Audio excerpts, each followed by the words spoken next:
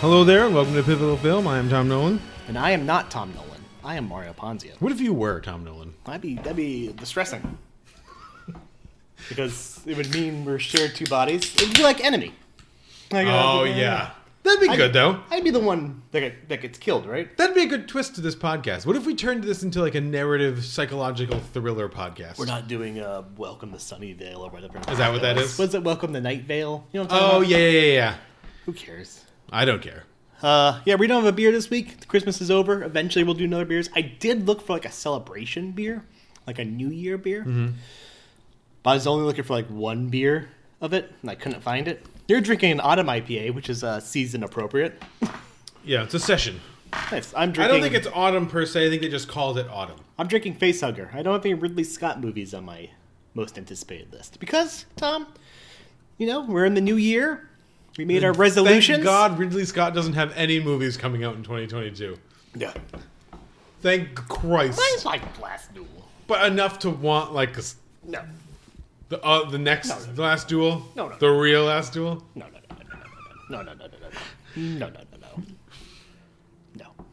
The director's cut of the last. I mean, he'll do it. He'll definitely do that. But this is the time of year, my favorite time of the year for the podcast, where we start doing our lists of the best. We're not there yet. That's coming in February. Mm-hmm. We do our worst, which we talked about doing this week, and I was like, you know what, Tom? Let's start off the year positively. I know you're all into the positivity now. Well, who wants to start with a downer-ish part of it? I mean, we both do, but maybe we shouldn't.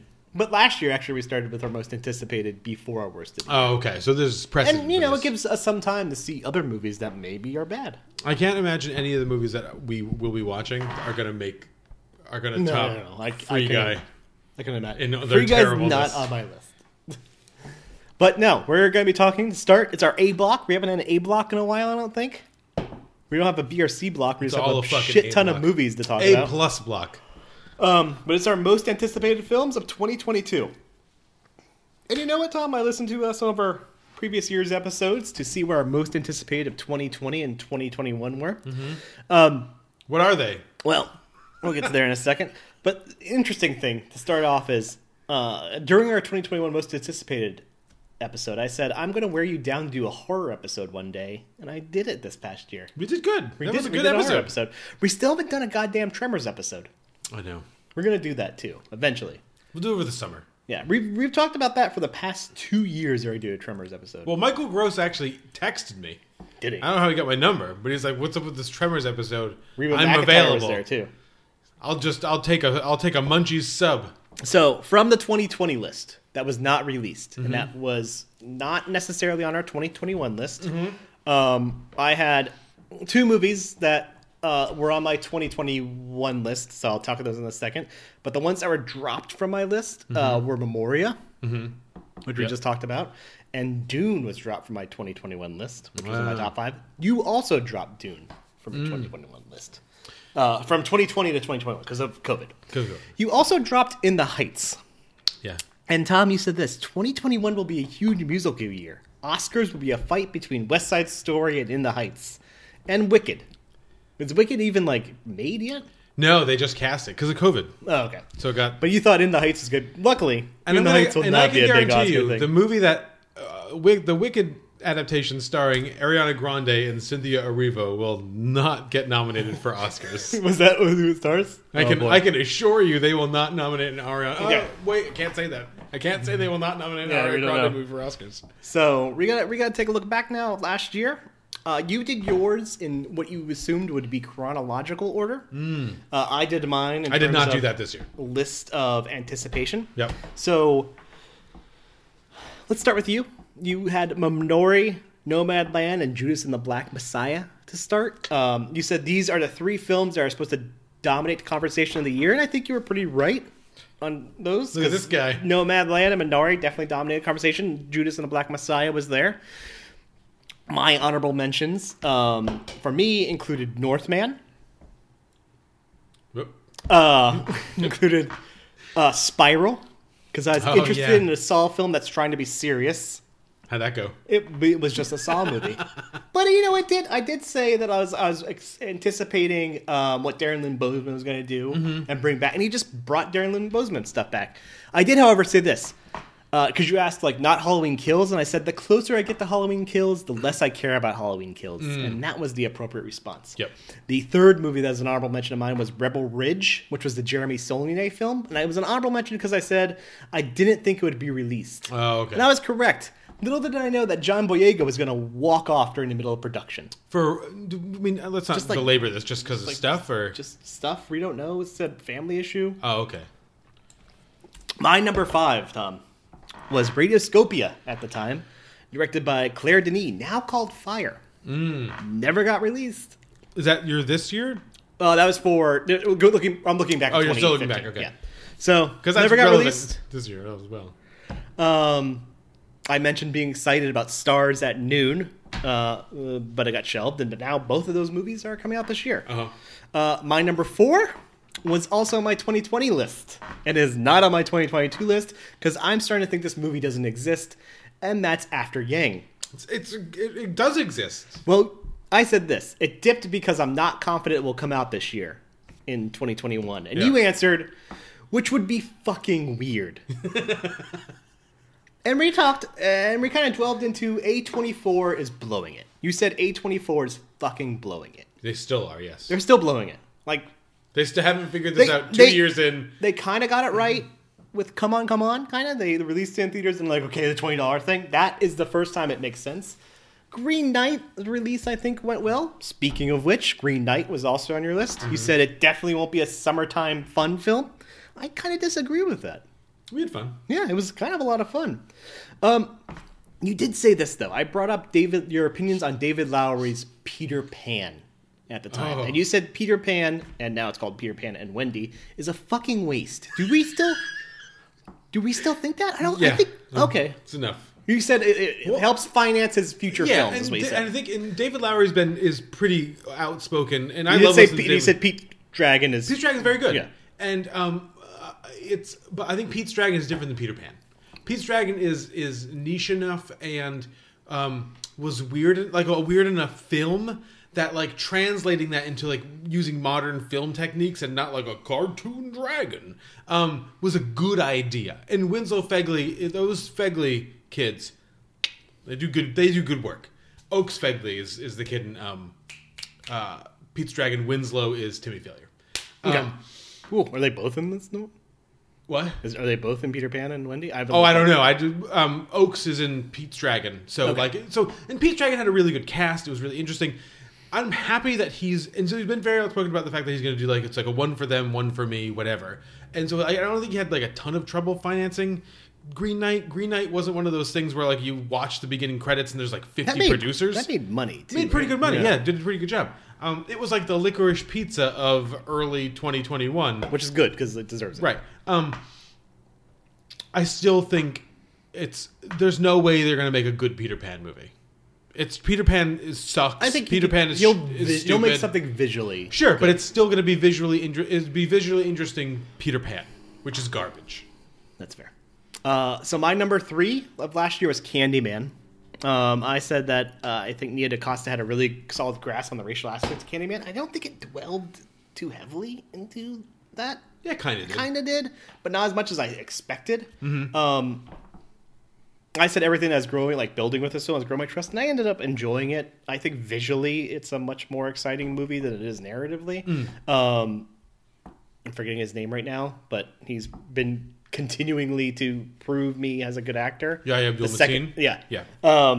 He's great in it. Yeah. He does some stuff in that movie that he does in Matrix as well, which I found hilarious. Like, his new thing is stepping back from a mirror like, whoa. Yeah. But I also said Antlers got delayed because apparently it's a really solid film. Apparently it was pretty mediocre. It just got delayed because it just got delayed. Yeah. Your number 3 was Beatles Get Back. You said looks like a ton of fun, and you also said this: looking forward to sitting in a theater, hopefully, and just let Beatles stuff happen to me. But then we both were like, this is going to get released on Disney Plus. We fucking did it. We predicted the Disney Plus review. We didn't expect it to be 8 hours. As it turns out, it is really fun laying down on your couch with a fleece blanket on top of you and then a cat on top of you, letting Beatles stuff happen to you too. That is also fun. Yeah. So I still haven't watched it. I still haven't completed it, but I think that's the best way to do it. I'm gonna have to be eating chips, a big bag of chips, I think, to finish. But don't try to do it. So here's what I'll say: it's okay. I actually, while we're on live, we're live. I'm saying it again. We're live. We're filming live. It's okay if you don't watch it. I will okay. do it. So but I might tap out. I told you. Right. You reserve the right to tap out. So it's crazy. My number 2, because I'm trying to get through this so we get to our actual thing, is was Les Olympiades, which is now called Paris 13th District. It was Jack O'Dard. It was co-written by Celine Sciamma. Jack O'Dard did Prophet. It stars Nomi Merlant. Still has not been released, and apparently it's pretty mediocre. We just said it was a Mario soup of a film. Probably still a Mario soup of a film. Not on my 2022 list, because I actually gave this more thought. I'm going to be honest. I kind of love like niche films for 2021, and like this year I was like, what am I actually looking forward to? Right. Yeah. Your huge fucking cheat of a number 4 was Netflix end of year. You shat on Don't Look Up for a while, which we'll be doing again soon. And you said Netflix is crazy town. What are these movies? One studio would never release all of these movies. And you mentioned Power of the Dog. You mentioned Don't Look Up.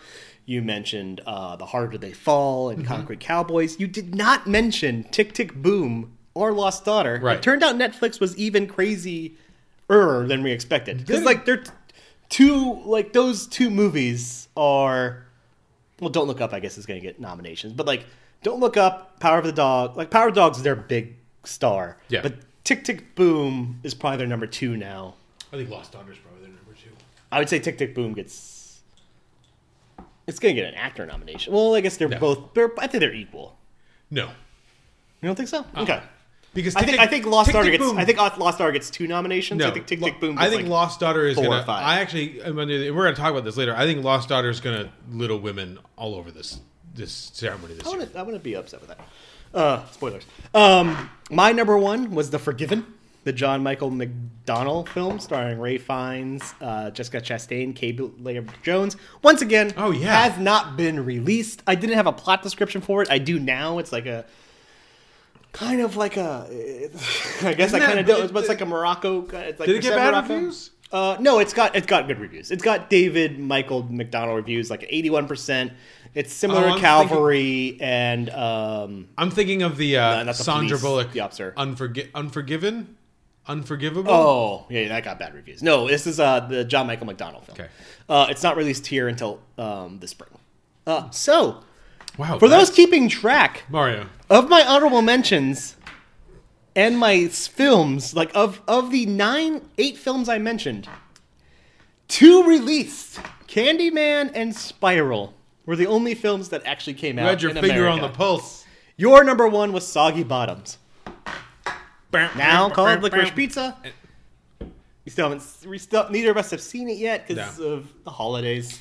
But I think that's an appropriate, good number. That's a good number 1. Seems to be but and that's for me. I guess it was a little bit obvious. Like Paul Thomas Anderson has a new movie coming out that's got all these weird people in it called Soggy Bottom. Yeah, that's the movie I'm most looking forward to seeing. I'm not sure what else there is to say about that. You know what I mean? I didn't overthink it. Yeah, no, I think that's appropriate. I looking back, because like the way I look at it is 2021 seemed like such a weird year. I mean, Dune should have still been on my list. I mentioned both that did not give a fuck about the Frank Herbert Dune story. But like, I don't think we had the confidence that Dennis Villeneuve was going to look at that and be like, yeah, I'm going to fucking make Star Wars for 2021 with this. Right. And he did, and it worked. Like, had I known that Dennis Villeneuve was going to be like, I don't fucking care about Frank Herbert's fucking garbage story. But while caring about Frank Herbert's he's story. Dead. He died in Wisconsin. That's not even a state. We need that state. But we both expected, I think, to like dive deep into that kind of world, into that kind of like Frank Herbert Yeah. bullshit, and it didn't. It just really Stayed pretty on the surface. It stayed on the surface. It had some of that. It actually played both sides really well. So I think so. Yeah, I think it was successful. I think that was like in terms of like films we knew and were anticipating, that was like we both had in our 2020 list. That one kind of did extremely well in terms of like delivering against our skepticism. But how do you want to do this one? We get to 2022, and I think most of my movies will release. I'm pretty confident. I have one honorable mention, then I have 5 movies. My honorable mention is not a movie. Okay. Are you doing 5 in ranked? All of mine is ranked. Okay. All of mine are ranked. Do you have an honorable mention? Yeah, I've got an honorable mention list. Okay, I'll start with my honorable mention because it's not a movie. Okay. My honorable mention is Guillermo del Toro presents Cabinet of Curiosities. Yeah. It is an 8-episode anthology horror series. There are going to be individual tales that are both written by Guillermo del Toro. Unfortunately, David S. Goyer writes one, but then we have some stories from H.P. Lovecraft and some horror writers. However, we have a cavalcade of directors. We have Jennifer Kent directing one episode. We have Guillermo Navarro directing an episode. We have Panos Cosmatos. We have Annalena Amirpour, who did Girl Walks Home Alone at Night. It's just for a horror fucking savant, like an idiot savant, I guess I should say, like me. This is a dream. This is the most excited I've been for something in horror television since Masters of Horror, which vastly underdelivered.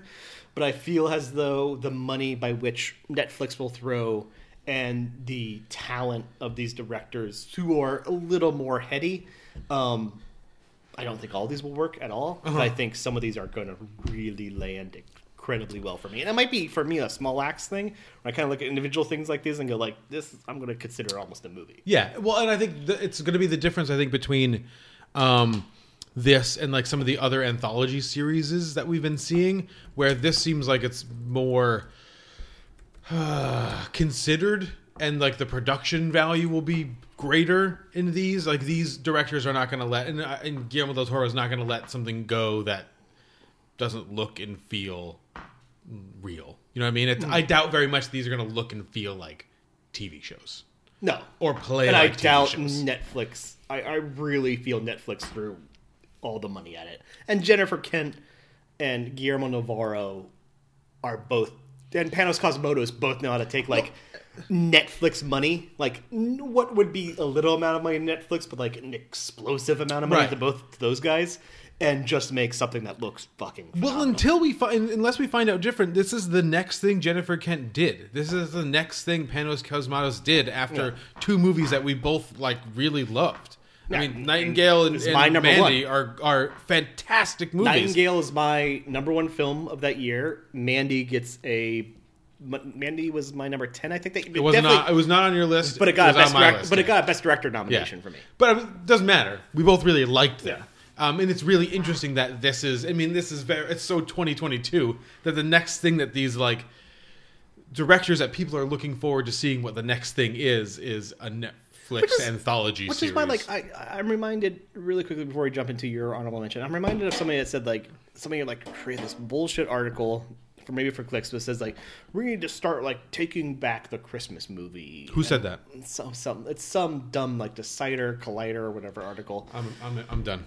But it's just like it's like I hate the culture. This plethora of choice is a good thing. Yeah. There's a shit ton of garbage, but that shit ton of garbage is also next to a bunch of really good stuff that wasn't going to get made. I just want to I just want to watch something good. I really don't care where it is. Yeah, I don't care what it is. I don't care if like nobody else watches it. Right. I just want like a streaming service to be like, oh fuck, we need original content. Here's a couple $1 million because like all this money doesn't matter anymore. Right, exactly.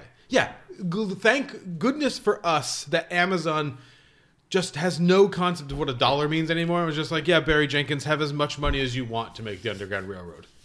Do whatever you want to do. 8 episodes? Fuck it. Who gives a shit? We're Amazon. Yeah, and I'm sure, like, I don't care about it, but I'm sure Lord of the Rings will probably be fucking great for Lord of the Rings nerds. Well, and I don't want to say, I definitely don't want to talk about this, but the fact that Wheel of Time became like a big deal, like, speaks really well for, unless they totally fuck up, because no one even knows what Wheel of Time is. Unless they totally fuck up Lord of the Rings, like, it's going to be big. Lord of the Rings is like $1 billion budget, too, Yeah. right? So, yeah, at the very least, absolutely. visually, Yeah. it's going to work. My honorable mentions, I'm not going to go into detail with them. I just think it's one of those, it's an embarrassment of riches, and we kind of talked about this on the train the other day. Because we looked at the Criterion, like, upcoming list. Right, and so some of this is so from many that, but movies. I think it's an embarrassment of riches because COVID wrecked a lot of stuff. But I think what it did is for the first few months of COVID, when no one knew what to do, it got a bunch of people to sit down and write shit, and a bunch of people to sit down and have phone and Zoom conversations and get deals done, call people, get schedules worked out, so that when you could safely make a film, you just made it. You went, you got it done, you did your work, you did your research, you did your rewrites, you talked to people, blah, blah, blah, you rehearsed or whatever, and you went and you made your film. So we get new movies. We got a new Jordan Peele coming out. Obviously, I'm interested in whatever Nope is going to be. Yeah. We got a new Alex Garland coming out, starring Jesse Men. Buckley, Men, which has a And crazy... Rory Kinnear. Kinnear, yeah. We love both of them. Exactly. There's a new David, the whole Cronenberg family has movies coming out. I'm very excited for whatever this new David Cronenberg movie is. I won't go into it because I'm assuming it's on your list, but maybe it's not. That's bullshit. No, of there's course a new not. Alejandro Gonzalez Inarritu. Obviously, I want to see what the next thing is that he's going to do. So my honorable mentions of these movies that are just like established people that I really like. The one movie that I guess you could say that like should be on this list, but it isn't, is this Kelly Reichardt movie. But I'm become less and Is less that of Michelle Williams? it's Michelle Williams again. But I've become less and less of a First Cow really like went here to here. I'm Up to down. He's doing. They can see it. We're live. I have less. I'm going to need to see it first, and I'm sure I'm excited to see it because if it's staying in the same vein as First Cow, First Cow seemed to evade some of the emotions that Kelly Reichardt seemed to really kind of relish in a lot of the movies that came before. Like, despite how successful or not successful you feel that they are, It's kind of like how my response to Rebel Ridge was following Jeremy Saulnier's first Netflix movie, which the title evades. The one with Riley Keough and Yeah. James Badge Dale and Alexander Skarsgård. Jeffrey Wright. But it doesn't matter. But yeah, it's similar to that. You keep talking and I'll look it up. I'm gonna need to. I guess I'm not gonna give you that much time to say it. I'm gonna need some proof. I'm gonna need to see it first, and I'm gonna give her a chance. I'm gonna go see the movie, but I just hope that emotionally it doesn't feel as muted as First Cow did. First Cow felt very like pressed down emotionally, and I wasn't. Yeah. Like, and the more I thought, when we were starved for movies, Mario, in the middle of the pandemic, First Cow seemed like a revelation. As more movies have come out, I'm just kind of like, oh, it didn't go anywhere. It just kind of hung in this spot, and Alia Shawkat kind of stole the movie, and all she did was find the skeletons. So, And what was the name of the movie? And I wanted... Did you look it up? So, like, what I wanted, from Jeremy Saulnier and all that was that rawness from Hold the Dark. From Blue Ruin and Green Room. And I didn't get it in Hold the Dark Right. because it was an artifice. And that's why I'm hoping with my number 5 I get that rawness. Because from everything I've read is that this is an incredibly simple story that's going to be very violent, very muddy, very gross, very in the ground. Blonde. It is The Northman. We're not going to play trailers, right? No, but you have said that you're not looking forward to this movie. Which is not what I thought that Robert Eggers was going to do next. We talked about this with Robert Eggers last year because I mentioned Northman being a honorable mention. You said he needed to find his thing, and I think I don't think he found it, but I don't think he's found it. But I think he's looking for it. He's 34, yeah, 35. I guess. Fucking John Ossoff, making that joke again from last year. He's always going to be younger than you. That's true. Unless he dies. Well, if he dies, then a unless hero. I die, then he gets older than me. Ladies.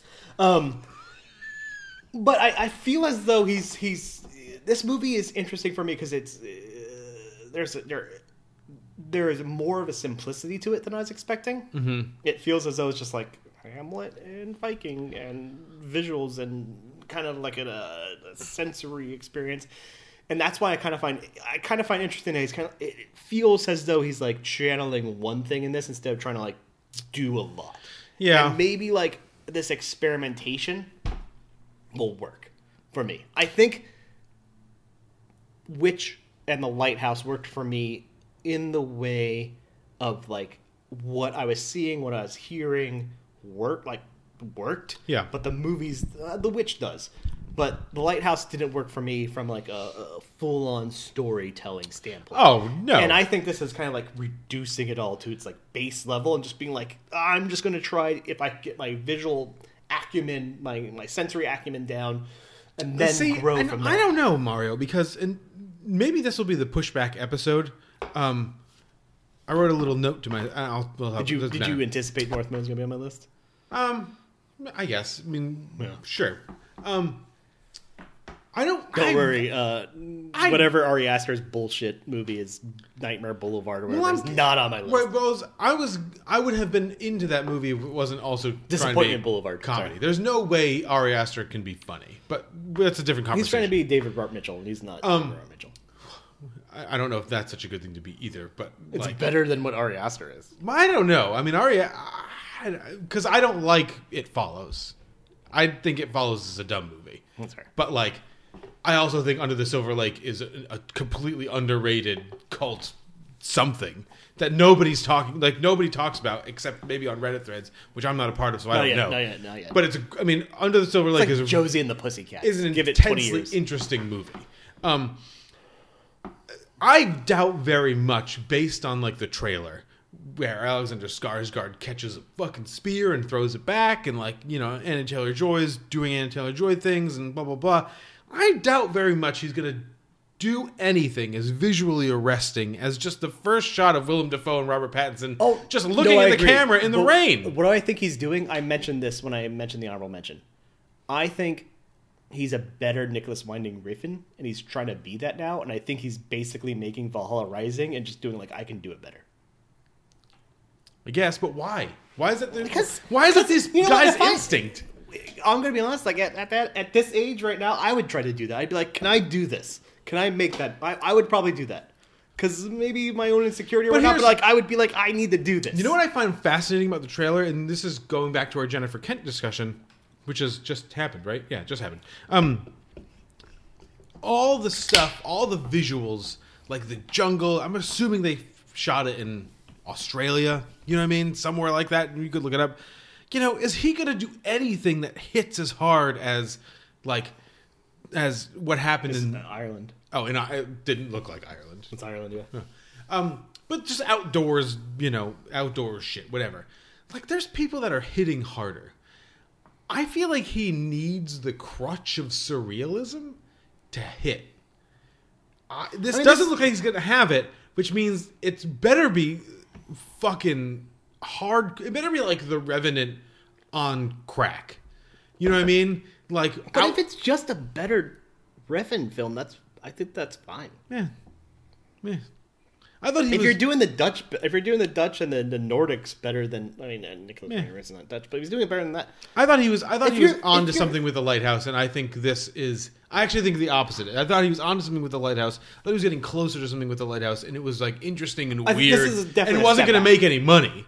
But I think this is a play towards like, oh, we got an Oscar. My cinematographer got an Oscar nomination. I don't think maybe I can make some money. I don't think this is a money thing. I think this is like a figuring shit out thing. Cares? Gives a shit. We'll find out in April. I mean, I guess I want to see. We'll find out a week before Morbius. I hope when Alexander Skarsgård throws that spear, he turns to the camera and goes, "I hope it hit a black guy." Or my wife. Because I hate both of them. Roof niggas in the background. Oh my god. My number 5 is going to be pretty gritty. It's also got Anna Taylor-Joy though, really quickly. I know it does, and we're all very excited for her, and I hope that she makes the most of like these opportunities that she's been given.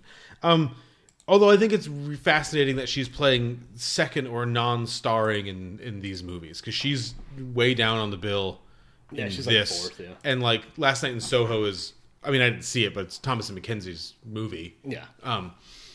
But maybe that's purposeful and good. My number 5 is gritty and raw also.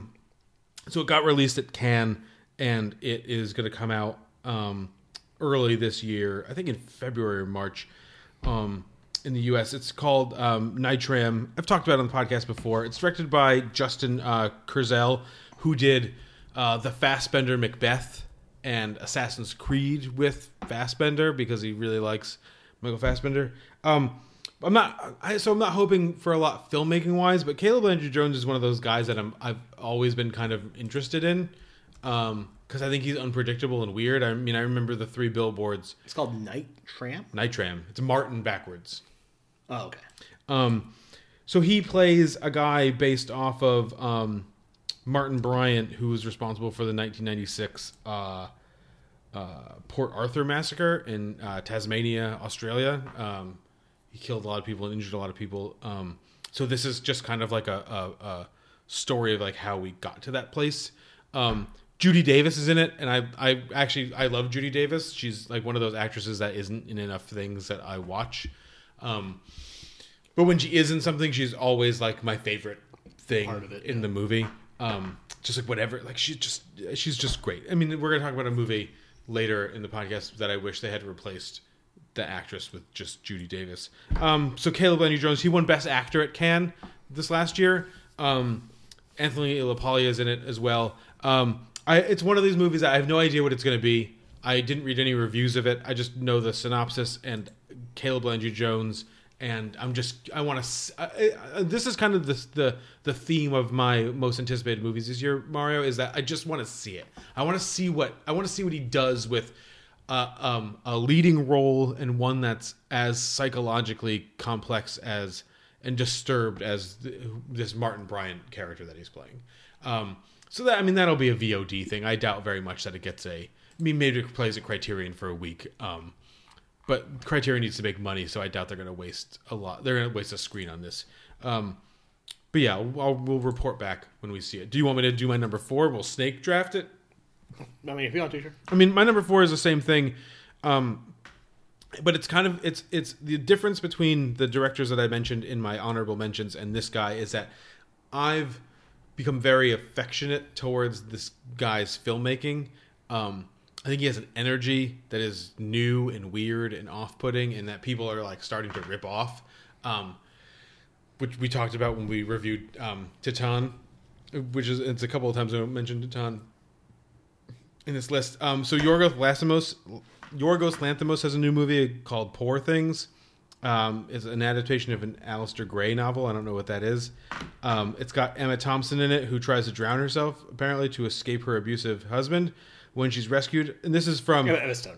Emma Stone. What did I say? Emma Thompson? Yeah. That would be awesome. Because she'd be married to Rami Youssef. So that would be great. This is from... William Dafoe's her dad? Yeah, Willem Dafoe replaces... just like Emma Thompson's dad is William Dafoe. Could you imagine? That'd be good. Willem Dafoe replaces her brain with that of an unborn child. Mark Ruffalo, Margaret Qualley, and Catherine Hunter appear in supporting roles. You're forgetting a name? What do we got? Christopher Abbott. Oh, yeah. I mean, so the Yorgos Lanthimos thing I think is real. And I think The Favorite was a really easy way to get his name out in front of everybody. Like... in a prestige kind of way, but The Favorite is still a fucked up movie. But Killing of a Sacred Deer is one of those movies that I go back to like again and again and again. It's become kind of like an Antichrist thing for me. It's definitely, I don't feel like I'm as emotionally drawn to it as Antichrist. I'm not pulling it apart. I think the emotional aesthetics of Yorgos Lanthimos' movies is fascinating, and I'm totally there for it. I'm ready for more of whatever that fucked up, very vaguely misanthropic but like edgy cynicism that he brings to the table. Yeah, I sat with this for a while and thought about like honorable mentioning it, but like I don't know, Yorgos Lanthimos is kind of like a weird one for me in the sense that The Lobster doesn't really work for me. It's kind of I like parts of The Lobster a lot. Yeah, I like the same, but like a lot of it's just kind of like languishing kind of around. Well, I actually think it's the ending makes it feel like what you just did wasn't worth all the emotional effort that it you were invested in. See, when I was sitting with it, watching it, I felt a distance from it. And that's kind of like the thing that is Yorgos Lanthimos for me. Is like, outside of Dogtooth, and to a slighter degree, Killing of a Sacred Deer, like The Favorite and The Lobster are really controlled films. Like, he knows what he's doing. He goes where he wants to go. But at the same time, I end up kind of like just sitting there going like, Right. okay. I sit there kind of like not caring. Like, The Favorite, the thing I love most about The Favorite is Nicholas Hoult. Like, Nicholas Hoult. See, my favorite thing about The Favorite is the relationship between Emma Stone and Rachel Weisz. And the Olivia Colman is great in it. But like the psychological, and it's very like, it's kind of what Jane Campion, I think, and I love Power of the Dog, but it's kind of what Jane Campion was trying to do with Power of the Dog between Benedict Cumberbatch and Kirsten Dunst, was like these subtle psychological mind games. But there you get to see, because he's a different director and there's a different movie, you get to see those two women like actively fucking with each other, and that shit is cool. The difference, though, I think between Dogtooth and I think the reason I think I love Killing of a Sacred Deer so much is that Killing of a Sacred Deer hints at ideas, but I don't think there are any ideas, and that's where I think Yorgos Lanthimos best resides. And The Lobster kind of does this too, where he's just like, I've got a big idea. He makes you think he's got a big idea, and I don't think he does. And I think the idea is just a means to an emotional and aesthetic, a cynicism that he it's different. It's just totally different than anything that anybody else is doing. And I just want, and like I said in the beginning, I think I just want more of it. What's your number 4? 4 and 3. My number Snake 4, you just talked about, I'm sure it's going to pop up on your list, is Crimes of the Future, David Cronenberg's new movie with Viggo Mortensen, Lea Sedol, who's kind of like starting to like really now, after blue is the warmest color, which we can cancel out of existence now, but she's really starting to take off. She had a really solid role in No Time to Die. She's one of the only good parts of French Dispatch. Mm-hmm.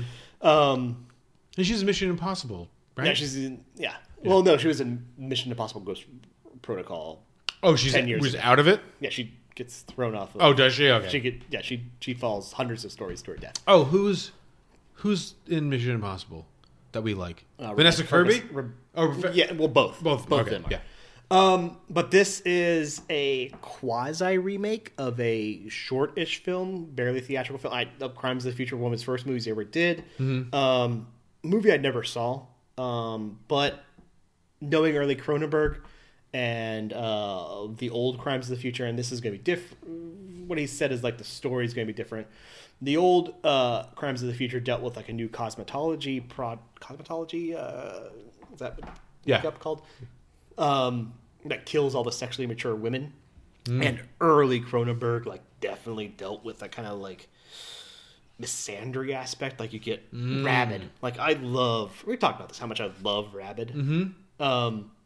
And he's going back to that. And this is kind of I think this one deals more with now body organs being harvested and they're worn outside the body. So we're getting Cronenberg going back to body horror for one, going back to Viggo Mortensen for another, and then going back to kind of like his real deep dive into like the world of women and how they exist in this kind of the world of men that Viggo Mortensen has. Like History of Violence, we've talked about, is a big part of History of Violence is that experience of women in this kind of like very heavy masculine kind of world. Yeah. So yeah, this is I haven't loved the last couple things Cronenberg has done.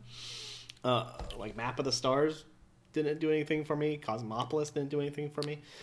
But this is kind of hitting all those buttons. It could either be an abject failure, like his last few movies have been, or it could be kind of like a return to form. I think that correlation between him and Mortensen's going to... I hope so, yeah. Because even Eastern Promises wasn't like it wasn't an all-time great movie, and it wasn't even like a great premise for a movie, but they together sold the shit out of this movie and made it like very watchable and excellent. Yeah, absolutely. My number 3 is Luca Guadagnino's new film, Bones and All. It is basically a film about a woman played by Terry Russell who, anytime a man shows interest in her, she has to eat him. Cool. Yeah. Sounds good. So it's Is it a sequel to Suspiria? Or, who knows? It's being labeled as kind of like a romance horror film. The thing I find most intriguing about this movie is, for me, beyond the fact that Luca diving further into the horror and especially kind of like the aspect of the body and the consumption of body that he kind of delved into in Suspiria. We start Suspiria with a woman being eaten by herself. Mm-hmm. Doing that, his things are so body heavy, and finally do something that's all of his movies have a inherent cannibalism to them. So to finally do a movie that's just about cannibalism is nice. What I find most interesting is the fact of his new cinematographer, Aracini Cacciaterna, who he got from 2020's Beginning, which was this, I want to say, Hungarian film, which is fucking gorgeous. Yeah. It does these, I don't want to say Michael Haneke-esque shots, but kind of these lingering shots that kind of stay there for the exact amount of time, but they're just so many middle shots that are they're middle shots, but they're uncomfortably close, and to do that with this sort of movie feels ultimately unsettling, and I think I'm gonna have a terrible experience with this, but I think I need to experience. It'll be a new energy, especially because I think one of the movies we're going to talk about later in the show leans heavily into Call Me by Your Name, Suspiria, Guadagnino aesthetic. I think he's due for a new feel. Well, did you see his latest commercial movie? I didn't watch it yet. The one with John C. Reilly has Santa Claus. The one No. Yeah, I didn't watch we it reviewed yet, that one. Yeah, we reviewed it last year, but Yeah. this is the first one he did with that cinematographer. I kind of feel as though this is going to be a better Julia Duca, the one that did Raw and Ducournau. Yeah, Ducournau. Yeah. I feel as though this is going to be more authentically human. Cool. I don't know. It's interesting. I feel as though you're kind of excited about this movie too. I'm not unexcited. I just he's another one of those guys. I don't know. I take him as on a film by film basis. I didn't think I was going to love Suspiria, and I thought Suspiria was a great time. In very interesting ways. In Call Me by Your Name is the same thing. I was surprised by Call Me by Your Name. I wasn't looking for it, and I think I'm keeping my distance from Luca Guadagnino just so I can kind of save that feeling. I don't want to ruin that as much as I can. All right, so I'll do my number 3. My number 3 is a movie we've talked about on this podcast nascently for a year and a half now. In the same vein as Paul Thomas Anderson putting out a movie. If this guy puts out a movie, I'm going to be pumped up about it. It is Darren Aronofsky's The Whale. Stars Brendan Fraser as a 600-pound guy. What? It did not make my list. I thought about it for a second, but I'm there's too many factors. Oh, I'm sure there's a million factors. And one is that Darren Aronofsky made a movie about a 600-pound guy starring Brendan Fraser that's taken forever to finish. But everyone says that it's game changing. It's different and weird and all sorts of crazy stuff. Aronofsky's one of my guys. Obviously, if you listen to this podcast or looked at the list, you can see that he's one of my guys. I kind of have to know. I'm very fascinated, and then we can kind of plow through my number 2 because you already mentioned both of the movies. I just combine them into one.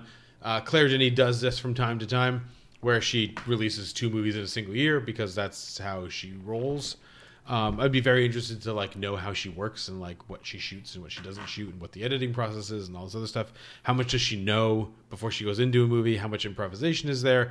How much is she throwing away? How much is she keeping? Is Juliette Binoche always nearby to tag in? If need be? Well, just always on standby. Is Matty Diop just kind of I got a couple of days. I'll come in and do a movie. So she's got 2 movies, like you mentioned, Fire, which is another Juliette Binoche kind of romance movie with Vincent Lindon, who we saw in Titan. I doubt he's going to be injecting his ass with steroids and just screaming into a mirror. We hope. Don't know, but yeah, that'd be awesome. Claire Denis and Juliette Binoche would find a way to make it work for sure.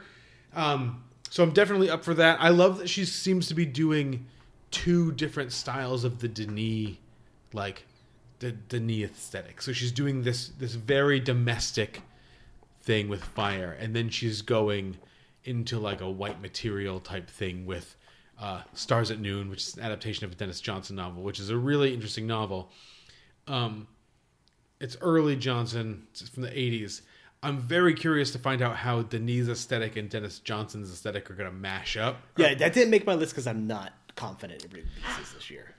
I know it's filmed, but I don't know if My assumption is that it's going to be exactly like, I think, her 2001, where she had a movie come out early, and then she just... Because Fire's done. Fire's done, and then Stars at Noon just comes out later in the year. It might not be a thing that we see here until 2023, but that comes out for like award season, like, you know. Yeah, well, Stars at Noon feels like just a redux of white material. Like, feels like a resurgence of that white material level. Oh yeah, but white material has a little bit of, so Dennis Johnson's very on the ground, and then any kind of non on the ground stuff that he's doing in his books is very interior.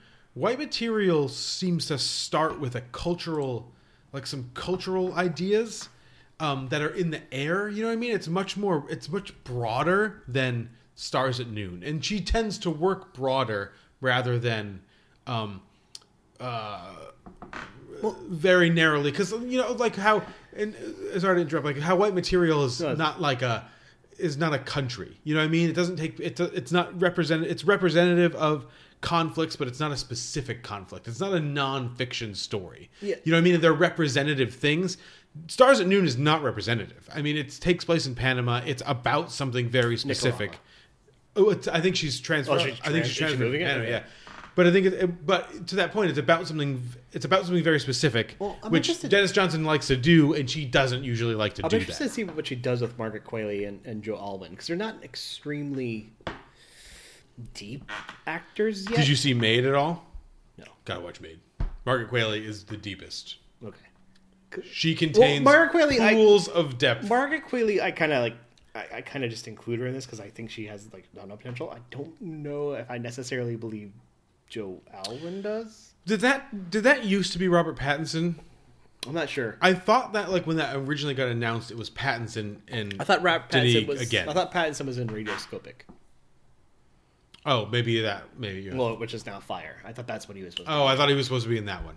Because that would have worked, too. But Joe Alwyn just feels like a weird replacement. And I'm looking at this from off of, like, well, obviously, what he did in, like, Boy Erased and Billy Lynn isn't. Remember that movie? Billy Lynn's, Long Halftime Walk? Ang Lee. Like, those, like, I don't know. Maybe he's not being demanded to do stuff. He hasn't. Well, she'll figure it. The reason it's my number 2, not demanding people to do stuff. She will figure it out. And yeah. I didn't think that she was going to get Pattinson to do anything interesting in High Life either, and she made Pattinson into the most interesting actor of like the last couple of years. I mean, and she helped make like a mixture of her and to people like Cosmopolis in that way has kind of made Pattinson like into a thing. Pattinson, and the then actor, that led into Pattinson, Lighthouse. Well, then, between like the Safdies and Claire Denis, and then Robert Eggers, Pattinson, the actor, is like not like as a franchise guy. It's, I'm sure he'll bring something interesting to Batman. I just want to see him act. I just want to see him do interesting stuff. I mean, it's not on my list, but I am looking forward to the Batman. Oh, me too. Only because I think it's going to be bad. But I also think it's going to be probably interesting. I think it's going to be fine, but I think there's going to be scenes where you see like Pattinson and Dano working off each other, and you're like, I want more of this. I think it's going to be terrible. Okay. I think it's going to be way too much. Well, speaking of movies you probably will think are going to be terrible or bad. I just want to I think it's going to be, they're going to give it a good shot, and they're going to try to do something interesting with this character. But I think it's going to be, between all of those factors, its length, its tone, its aesthetic, with the actors that they cast, the fact that we haven't even seen Paul Dano. You're starting to see him. but like a little bit. I think it's going to be a lot. It feels like Matt Reeves is trying to do Darren Aronofsky's Year One script, to be honest. Yeah. Like with the new Batmobile. Continue. Sorry. But thinking of things you probably think are too much and you won't like, my number 2 is a director's first film in 16 years, and it is his third film. It is Todd Field, Tare. That is Cate Blanchett playing she's a composer, a musician. She's days away from composing a symphony that's going to kind of like raise her up to the top, sort of thing. It's going to be the thing that makes her renowned, and her dealings with kind of her 6-year-old adopted daughter, and that's all we've heard about it. Little Children's on my list. I love that movie. You have other opinions. I love in the bedroom. I love In the Bedroom. It's not the filmmaking in Little Children per se. It's like the stuff around it, like the screenplay. But once again, it's a Todd Field script in Tare. So, but you know what? Like, you hit 2 things that like hit it out of the park for me. You wait 16 years, and he hasn't acted in years either. He hasn't done anything forever. I don't even know how this guy like supports himself. Like, how's he feeding himself? Plays with blindfolds in piano bars. Right. Or for Sidney Pollack and his friends. But yeah, like this movie, I have no idea what this movie. You talked about this when I did my number 1 of just like a lot of people coming together. Like this, Cate Blanchett did 2 performances here that I enjoyed this year. One of the few things I enjoyed about the movie we'll talk about in a bit. I just enjoyed. My eyes narrowed. But people can see it. We're live. But in a Nightmare Alley. But it's really this is a Todd Field thing. Yeah. Like What is it? What has he got to say now? Yeah. My number 1 you mentioned, Tom. Did I? Earlier when I said grimy and dirty. Dune 2? No. My number 1. Netflix saw this movie and was like, "What the fuck? What are you doing? Cut this." And Andrew Dominique was like, "Nah, I'm good. I'm not going to do that." My number 1's Blonde. Wow. Yeah. Why? Obviously, you're just going to tell me why, but why? Well, it'd be funny if you wanted to tell me why. I don't love what Andrew Dominique necessarily does with his movies. I'm not the hugest fan of Killing Me Softly at all. But and like Assassination of Jesse James is good, but it's too long. But I've never seen like this guy just like he fucking makes what he wants to make. And we did One More Time with Feeling too. I always forget that. Yeah. But just, all those movies together, when you look at them, you're just like, he made all these. He can work in kind of any genre he wants. But the thing that works for me is just this incredible sense of like domination over it, and the fact that like everyone that's seen the first screens has been like, this is a fucking biopic. Like they can't even believe that this movie exists as like a biopic of Marilyn Monroe. You're welcome. Or Joyce Carol Oates is saying you're welcome, like to everybody. Yeah, I never read that. Well, I'm happy for her. Maybe this is where, Isn't she? She's dead, right? No, she's not dead. She's very alive. Yeah. And still writing several novels and short stories a year. Well, so. Joan Didion did that too, and then dropped over. I'm happy for her because I know she's gotten some. They've adapted stuff. Before. This is kind of big time. But yeah, the thing I'm excited for is this is. I feel this can go one of two ways. Either this is going to be like fucking like Marvel, where you look at it and go like, yeah, let's just hit on all levels, or like even just like this is good, but like I get what he's trying to do, or this is going to be a giant fucking train wreck. But it'll be an awesome train wreck, right? Just based on what we know is in it, or why it has the rating that it currently has, which is it's going to be released as an NC-17. Right. This is going to be. It's either going to be the fact that Netflix went super. This cool, has too much sex. Right. Is great. It's either going to be super cool or a complete fucking disaster, but like it's a disaster that you're going to be like, I saw that. Or you're going to want to tell people like, did you see Blonde? Don't see it, but see it. It's going to be that type of thing.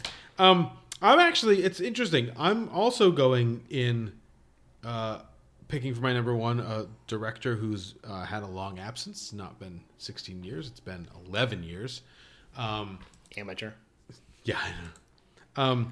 Since Sarah Pauli's last narrative directorial effort, Take This Waltz, which I didn't really like very much.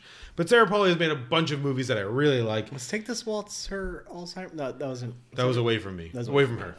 I love that movie. So that was 2006. Then she did Stories We Tell in 2012, but that was a documentary. 2011 was her last. Do you think we ever talked about Away From Her on the podcast? Oh yeah. I mean, not like. But we both actively. It's both one of those. Really like it. It's one of those movies that's kind of nascently a part of the podcast. That like, if somebody was doing the deep dive, like in 20 years, if someone pulls this thing apart and they're just like, these are the. What these guys think about Away From Her.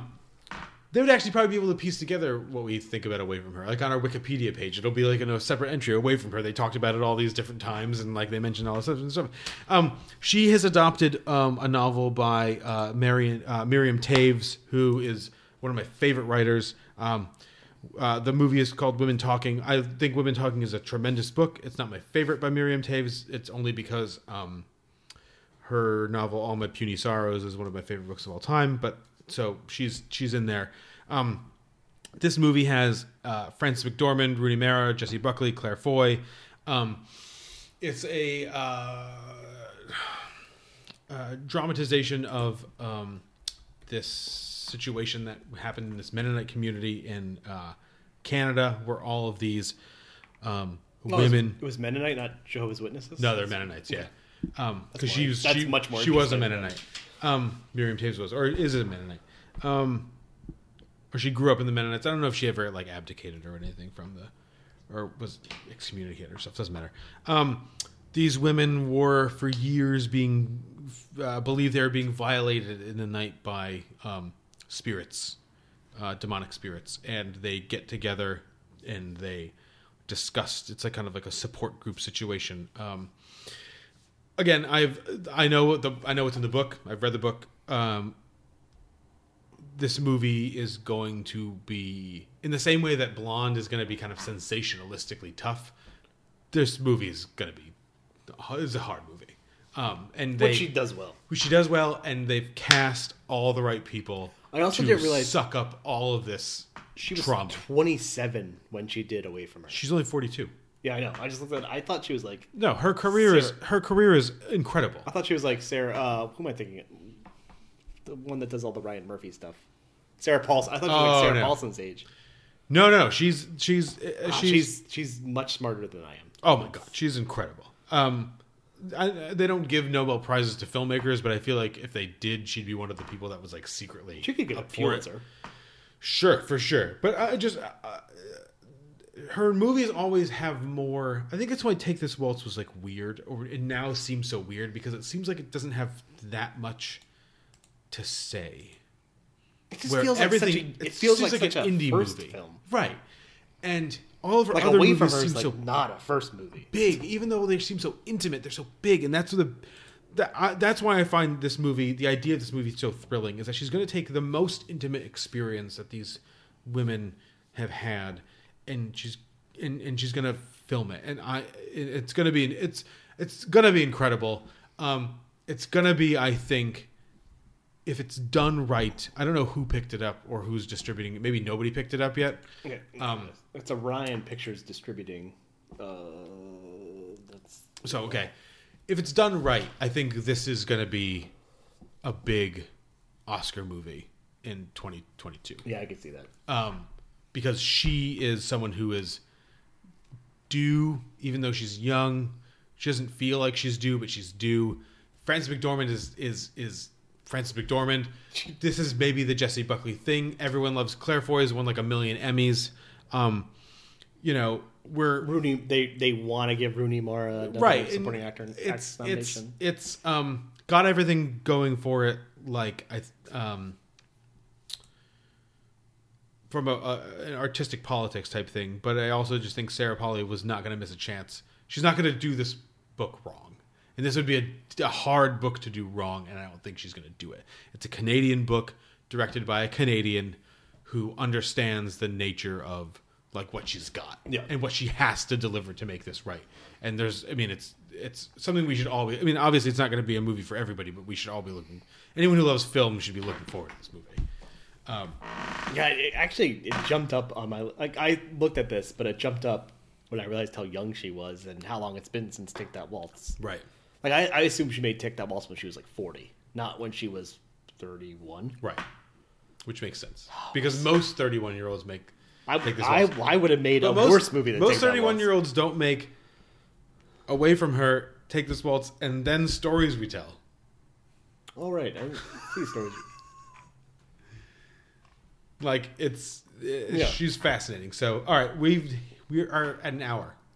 Perfect. We will be right back with A couple quick reviews of movies. we'll blow through some new releases.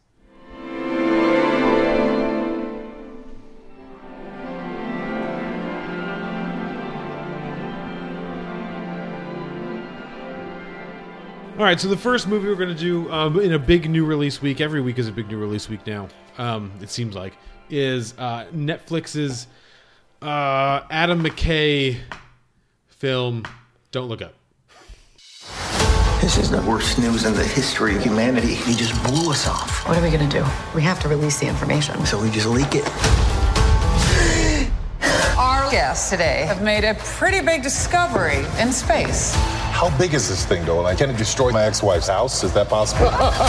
There's a 100% chance that we're all going to die. Kate? Hey. Well, the handsome astronomer can come back anytime, but the yelling lady, not so. Not so much. We're gonna get the news out there, one way or another. It's real and it's coming. FBI! Jesus Christ, you could have just called me. This comet contains $30 trillion worth of material. What do trillions of dollars matter if we're all gonna die? Oh, no, what if we're rich? That would be terrible!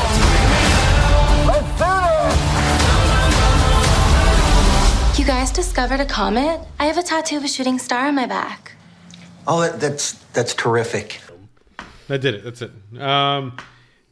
Leonardo DiCaprio is Dr. Randall Mindy. He's an astronomy professor. He works with Kate DiBiase, played by Jennifer Lawrence. And Kate, one day, looking in a telescope, sees an asteroid that gets subsequently named the DiBiase. And they discover through math that this asteroid is going to hit. It's a comet. A comet is going to hit Has a Earth. tail. Has It's a an tail. extinction level event is going to happen. We've seen Deep Impact. We know what We know what Ellie. happens. We Yeah. know what Ellies mean. Here's Ellie. Here, we're going to talk about Remember that movie? We're going to that talk. movie's so much better than this movie. I just want to go there. Does Deep Impact exist in this world? Yeah, sure. They've all seen Deep Impact. How come they didn't reference it at all? You would think they would have referenced it. Because they kind of do like slight references to Armageddon with like the plans for what they're going to do. I know, but they don't. Deep Impact would have been better. Armageddon stinks. Deep Impact is a better movie. They try to tell Amy the world. Hennig, right?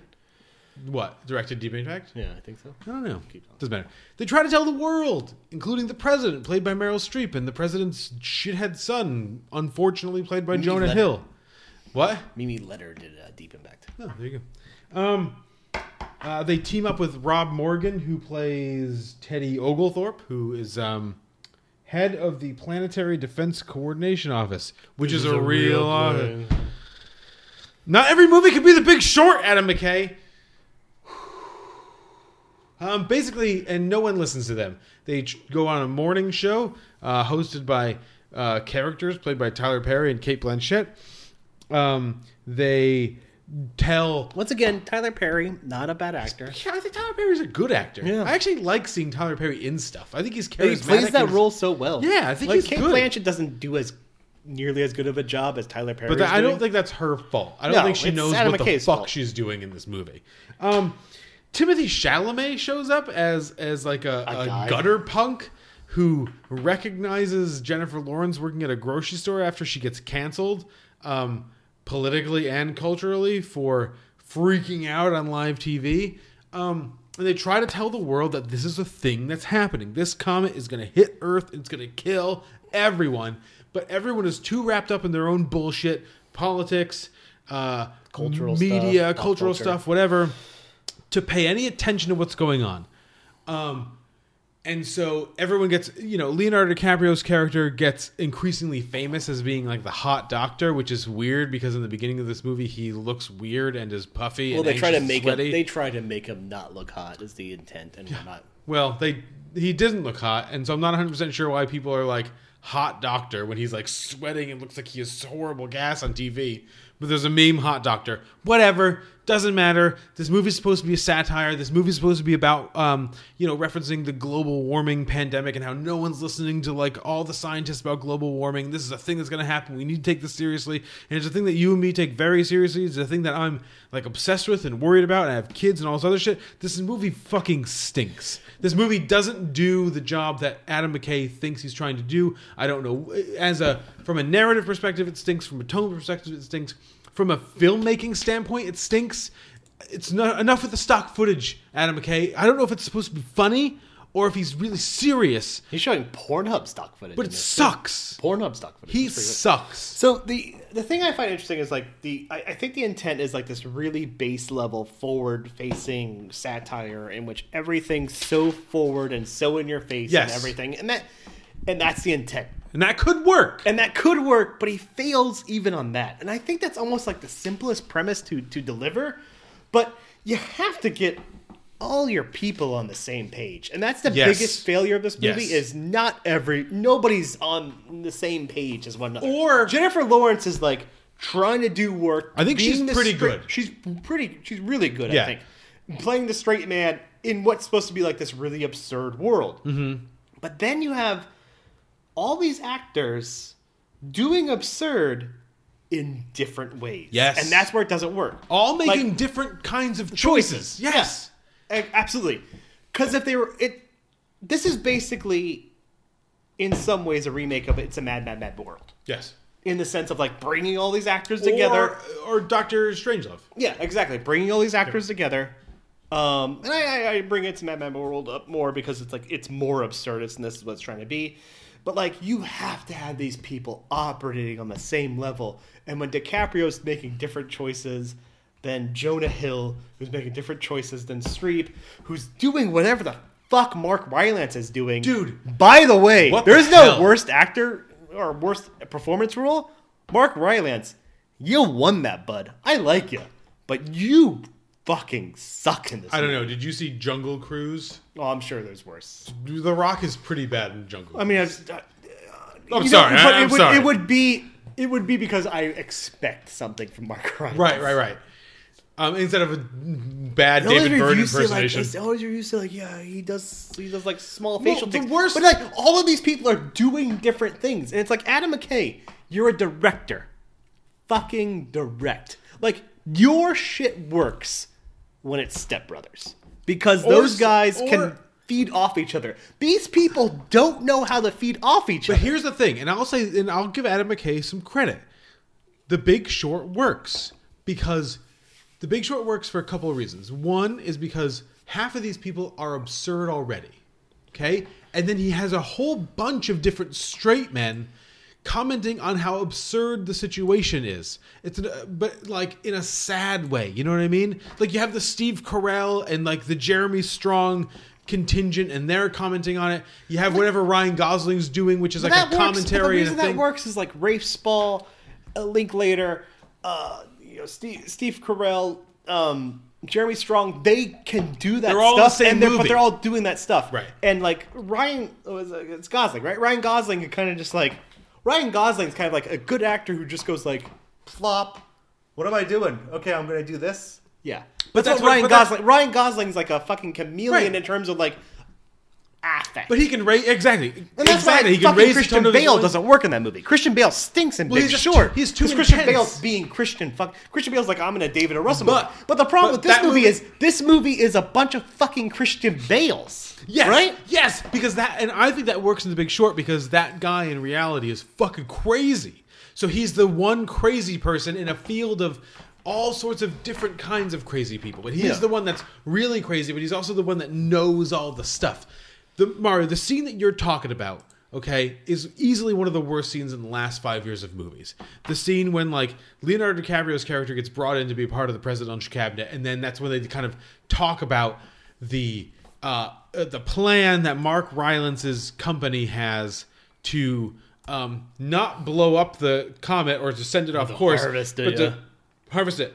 Mark Rylance, Meryl Streep, Jonah Hill, Leonardo DiCaprio, all in the same room together, all literally in totally different movies. It sounds like it doesn't even make any sense. There's a Swedish performance of The Final Countdown. It's a bunch of middle schoolers from like 2008 doing The Final Countdown. Mm-hmm. It's a punk band. This movie is that performance. Look it up. It's that. Everyone is doing a different tempo. Everyone's playing fucking a different song. And Jennifer Lawrence is sitting there just weeping in a corner going like... And you know, Timothy Chalamet kind of pops in and goes like... I fucking love fingerling potatoes. But he pops up and like tries to match like Jennifer Lawrence's thing. He tries to. Well, but here's the thing, Mario. And that's the problem. Is like every time I see Timothy Chalamet and Jennifer Lawrence together, I'm just sitting there going like... Oh, this is where like two different people do two different things could have worked. But it's not about the performance. That's it's the problem. It's just like the energy. I know. It's about this movie's just but about it's also energy. for me. It's not about the. For me, it's all those things. But ultimately, for me, it comes down to. So it's two sides of the coin. Jennifer Lawrence has the one good running joke about the general charging them for snacks, and she just keeps bringing it up. The CSI head. Yeah. It's very funny. That guy's I like that guy too. He's also he's great. He's also good. My problem with this movie is that Adam McKay started with an idea, and one of the things that was part of the idea is that he wanted to bring a prayer into the ending. I know it. I didn't talk to Adam McKay. I don't fucking know Adam McKay. I didn't talk to Timothy Chalamet. I don't know any of these people. Well, little do you know, special guest. Oh man, the Merv Griffin show seems out of place. I know he just wanted to bring a prayer into the final scene, which I think if the final scene is really effective, but I think it's effective for a reason, which Adam McKay, I have to assume, was probably aware of as he was editing this, was like, oh, all these people are trying to ignore what's happening and are trying to live a normal life, and all of a sudden this movie has some kind of emotional impact. Fuck. I messed up. Because this movie has... I guess I gotta throw a Pornhub clip in here. This movie has no emotional impact until this very moment. But he wanted to throw a prayer in there, so he developed this character with a secret Christian side. Don't tell anybody, I've got this secret Christian side. And it's just like, and when I was watching it, I was like, oh, that's what this guy's doing here. For no other reason, he's just a device. Yeah, I mean, Timothy Chalamet works with what he has, but like... He's just a device. It's a bad movie. If you love Jennifer Lawrence and seeing her like, and I'm not a Jennifer Lawrence guy. Like, no, I give her. She's earned some free passes from Mother. Yeah, but like this is not one where she has to like cash one in. No, she gets to keep them all. Yeah. She can save it for whatever David O. Russell movie she makes next. Just coming out there, right? Exactly. But I mean, I don't know. Do you have anything else to say about this one? I actually think this transitions fairly well into the new thing. Where there is to the next movie, the new thing. To the next movie we're going to talk about, the fourth Matrix movie, which is the Matrix Resurrections. Yeah.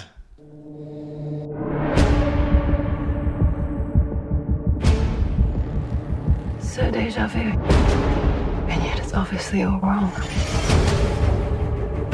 Maybe this isn't the story we think it is.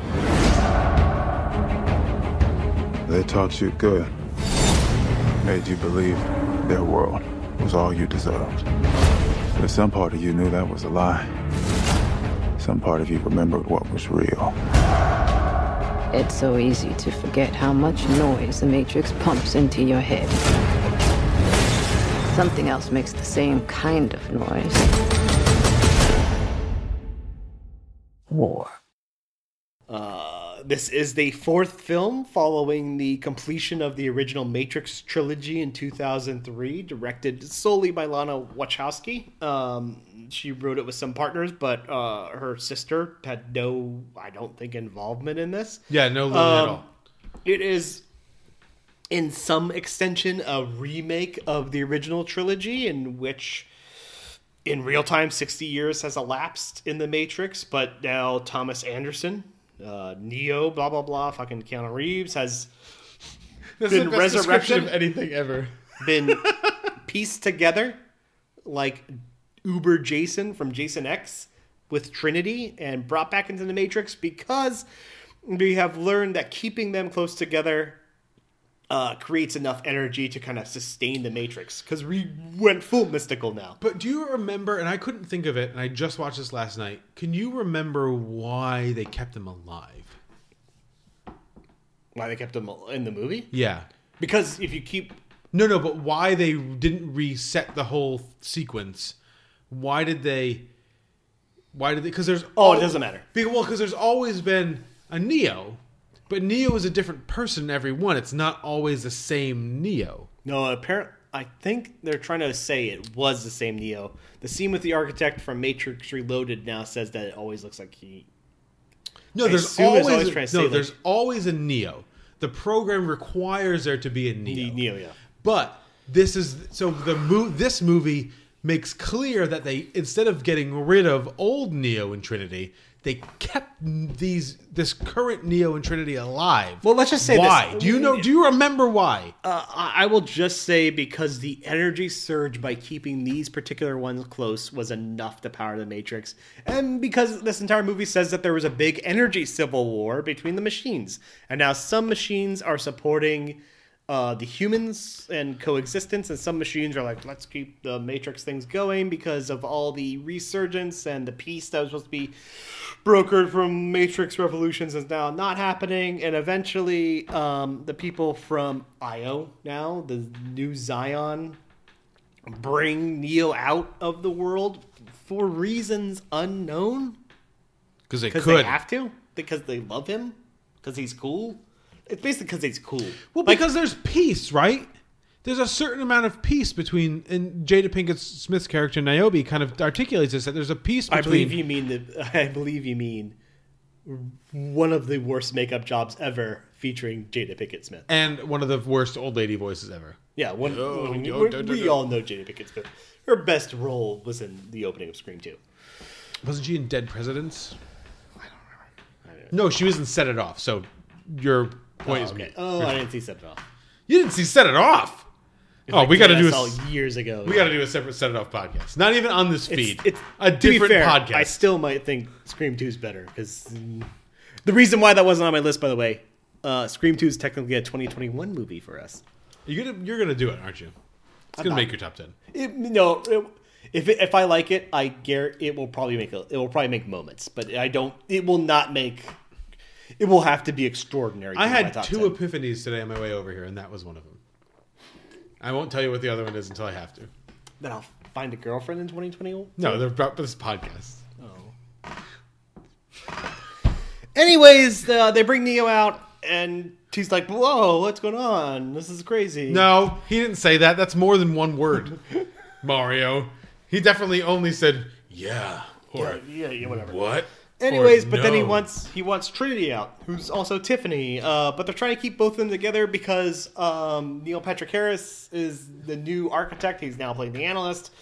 He's like, oh, if we keep it close together, you will create all the energy and come back into it. He's like, well, I don't want to do that. So we create a heist movie to get Trinity out. And then they get out. Then they take over the Matrix. Mario, I'm tired already. This movie is kind of a failure in the fact that it looks bad. Yeah, why does it look bad? Because I don't know. It's 20 years later. How can it look worse? It's like the biggest budget of a Matrix movie. I mean, I think it's comparable to like. It has to be in modern money a lesser budget than Matrix Reloaded, but it's probably a similar budget to like. It's probably a similar budget to those movies as a single film. It's a $190 million movie.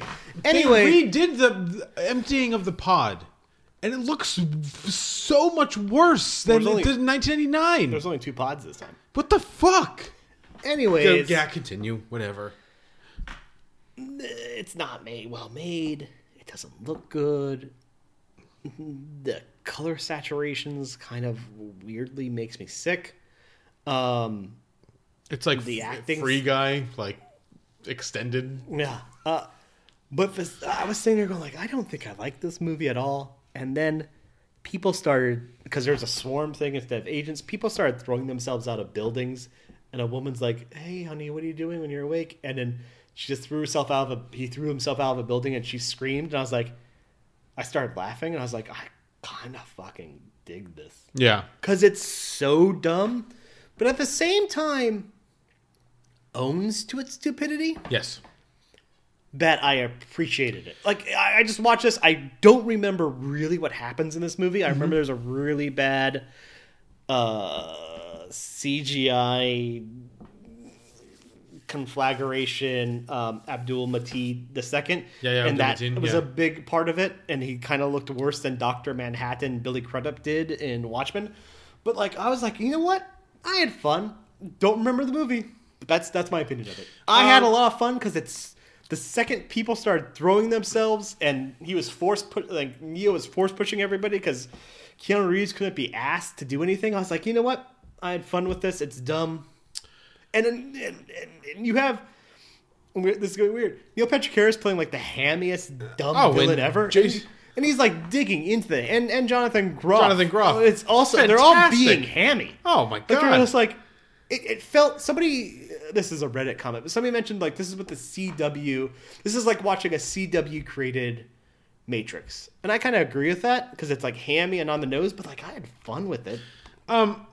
And so my end review is like it's fun. I don't know how much you want to go back and forth on this. I don't care. I had fun. That's all I have to say about it. I think this movie stinks, but I had a good time. Oh, what I didn't want to turn it off. I watched it late at night, and I was happy to sit and watch the movie until the end. I will say this.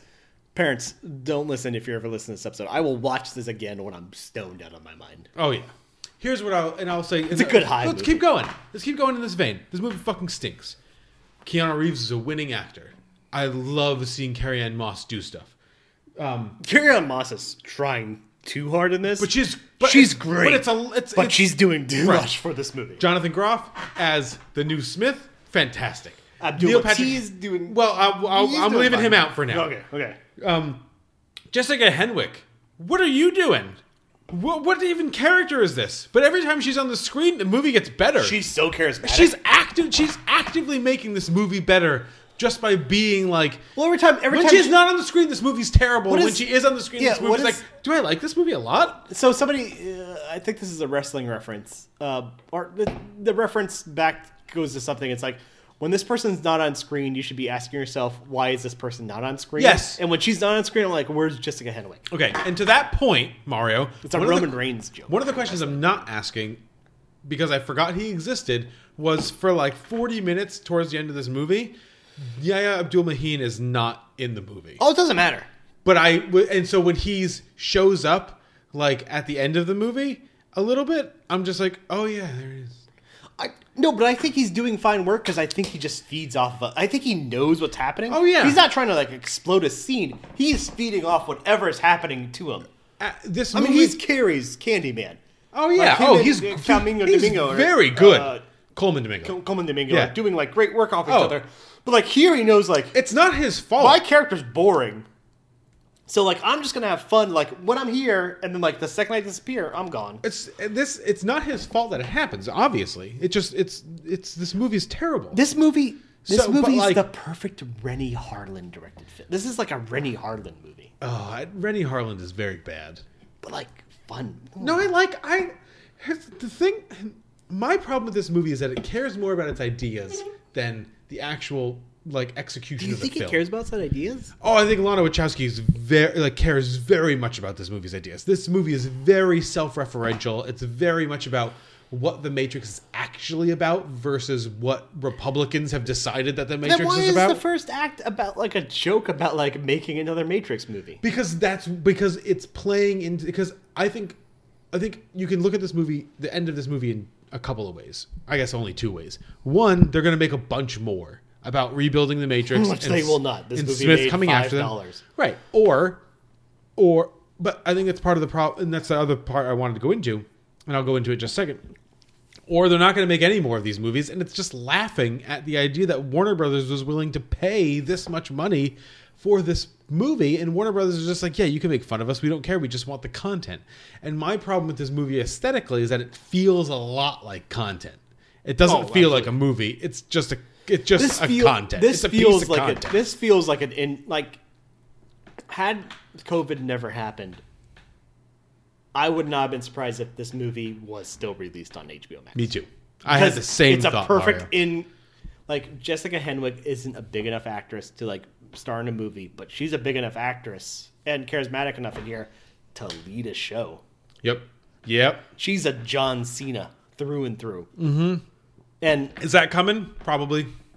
She's very good. She's a very good. I mean, I looked up today. To see when Peacemaker was coming out because I'm excited for that show because Suicide Squad, a movie I've completely forgotten about, but I'm still excited for what John Cena did. Would that show even? Who is she? I don't even not even Jessica Henwick. Just as a character, who the fuck is she?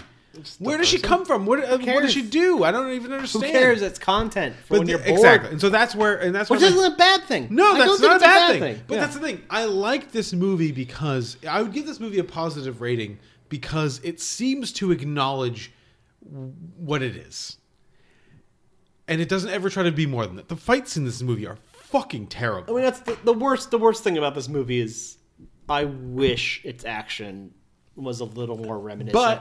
Of at least two's action. Exactly. Because I don't need one's action because one is considered. It's a game changer. I'm going to be honest. Have we ever talked about this thing before? I prefer Reloaded to the original. I like Reloaded a lot. And I think I do too because I got the original, but I didn't care about it. I didn't care about the ideas of the original, but Reloaded does that fucking $30 million highway sequence and I'm like that's fucking impressive. Right. And it leans into the nerdiness, the goof.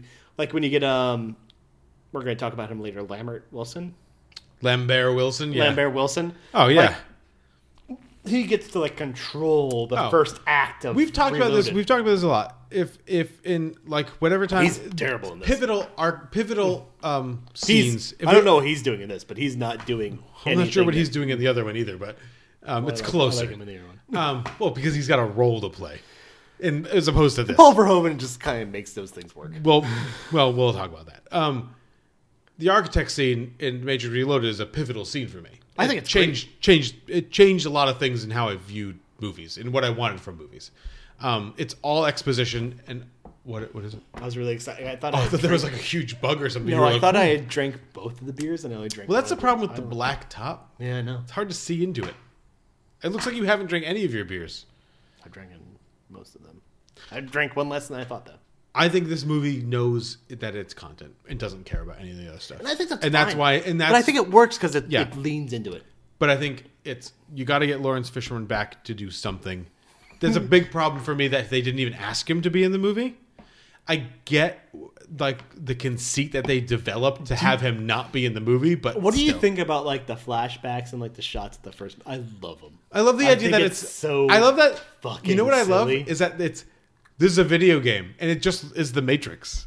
Like that video games in whatever world this is look like movies. Like real movies. And I also love that they stole, and this has to be on purpose, because the opening scene is her watching Trinity, but it's not right. Yeah. This has to be real, and I know it is. You can disagree with me if you want, but I still know the truth that it's real. The idea that you create more energy when you're through fear than happiness and desire is Monsters Inc. No, they definitely stole it from my God. Inc., right? So I was talking to Jordan. And I was she was like, because I watched it on Sunday, and I had to take 10 extra minutes before I talked to Jordan. Hi, Jordan. And I said to her yeah, watch this movie, and she's like, oh, I've heard the original. Can you explain this one? And I explained to her. She's like, so Monsters Inc. And I sat there going oh shit, yeah, exactly. While he was doing that terrible scene where he's like, oh, I use bullet time against you, blah blah blah blah. Which also I love. Just mentioning bullet time as an oh my God, it's it's great, hilarious. Though. But the fact that he's just describing the plot, she knew she knew what she was doing. Oh, she totally knew what she was doing. But in having the thing that bothered me though is when she said one word and it's a hyphened word, and I was like, it's kind of not one word. I wish she would have rewrote that. She says bullet time, and she says one word bullet time, and it's but it's kind of. Yeah.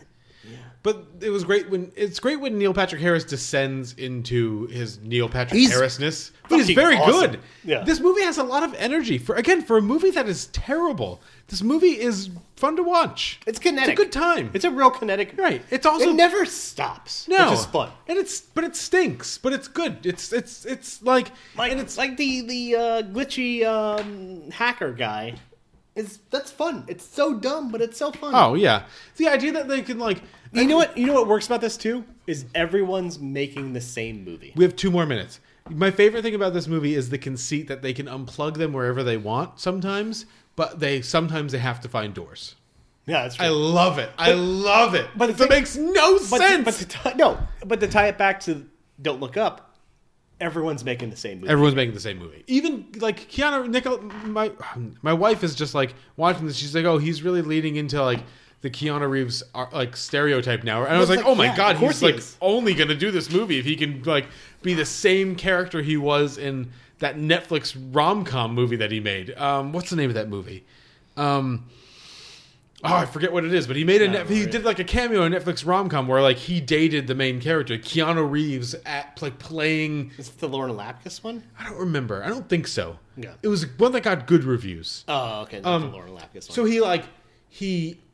what the fuck is the name of it? It doesn't matter. He like really leans into like whatever people perceive to be like the Keanu Reeves archetype to be. He like leans into that, and I was like, "Oh, he's just doing that now." Yeah, and that's to your point, like the fact that he like didn't hold a gun and like he didn't want to do anything. He definitely didn't want to do anything. He just did this for fun. He did this to hang out with Lana Wachowski and Carrie-Anne Moss. You know what I mean? Like that's why he did it. He did it to not crack up when he saw Jada Pinkett Smith walk up to him, going, "Oh, no," and he was. But even that's bad. Like it looks bad, and Jada Pinkett Smith's not doing good work there, but it works. Because all this movie's popcorn ham. And oh, yeah. If you go into this movie, like, if you're a Matrix head, like, for one thing, what the fuck are you doing with your life? But if you go into this movie just expecting, like, if you look at these movies just as, like, popcorn dumb, which I do, right, you'll have a fun time. Speaking of popcorn dumb, I have some caramel popcorn downstairs. Our next movie is Paul Verhoeven's Benedetta.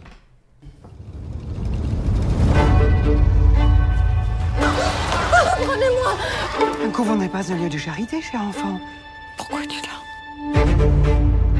Dieu te parlera dans beaucoup de langues. C'est jamais vrai. Benedetta, viens à moi. Oh, quelle douleur!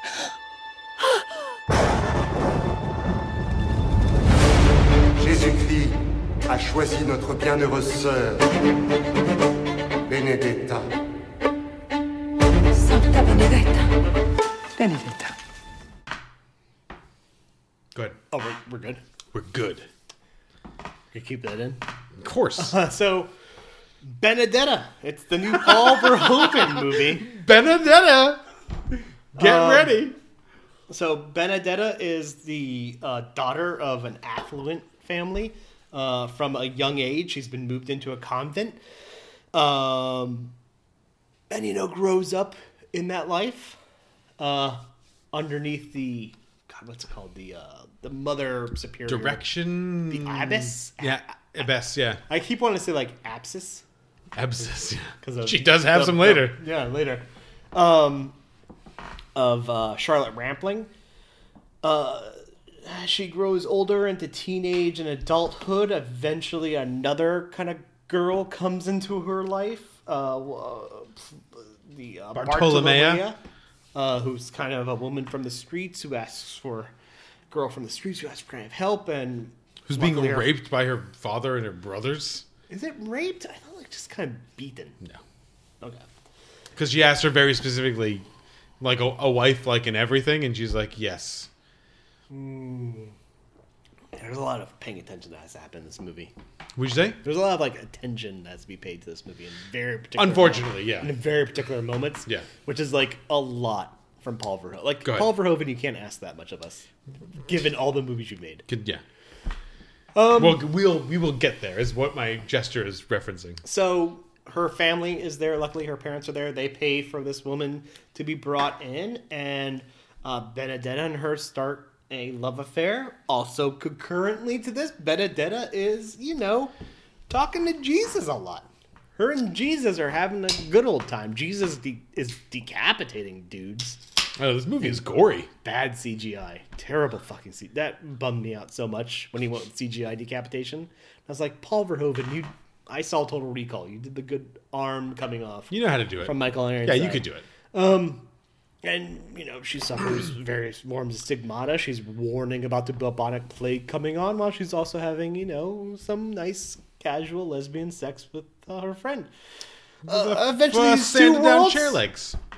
Yeah, eventually these two worlds kind of, ram right into each other. Oh. Just like a huge explosion of things.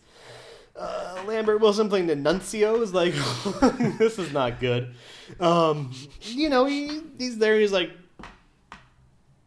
they convict Benedetta of her crimes eventually, and the bubonic plague starts bringing itself onto this town, and she's like, oh, I could stop this, and the people realize that it can be stopped, and then they just kill Lambert Wilson. I don't know. That's who has the plague. Yeah, it's the plague. Gets stabbed. That's he cool. does, but also he has a plague. God, this is a hard. I'm so curious to find out what you think of this movie. One thing.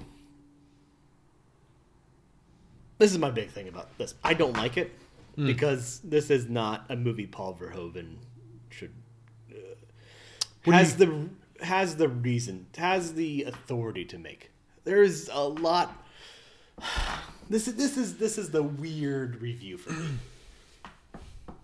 The middle one is always the weird review for us. So Paul Verhoeven kind of like, I don't want a man making this movie because the sex scenes are too sexy. Right? They're not sexy at all. They're the most boring sex scenes in the history of the universe. Because her legs are shaved. Everyone's body's shaved. They look very feminine. I'm going to interrupt you, and I'm going to take over for a second. Okay? Because it's exactly tied to exactly what you're saying. There's a generation of American author, and their names are Philip Roth and John Updike and Saul Bellow and, other guys that I can't think of right now, but that were writing, who were having old man protagonists that were having lots and lots of sex with young women. And just wrote about it all the time. Like, right up until the day they died, their last books were about old guys having sex with young women. Philip Roth dead? Yeah, oh yeah. Okay, good. And, Philip Roth is a very... I mean, I don't know what John Updike's deal is. I'm hoping he's good. Philip Roth is a very problematic figure as his biography written by a guy who was grooming women and raped them and all this other stuff. So he's, it's problematic all around. Not problematic. He's fucking garbage. Ben Blakely. I think John Updike so far is okay. I think so. Blake Bailey is garbage, and Philip Roth is like of a generation where he thought that being a novelist meant you could do certain things and had certain rights and all this other shit. Saul Bellow, okay.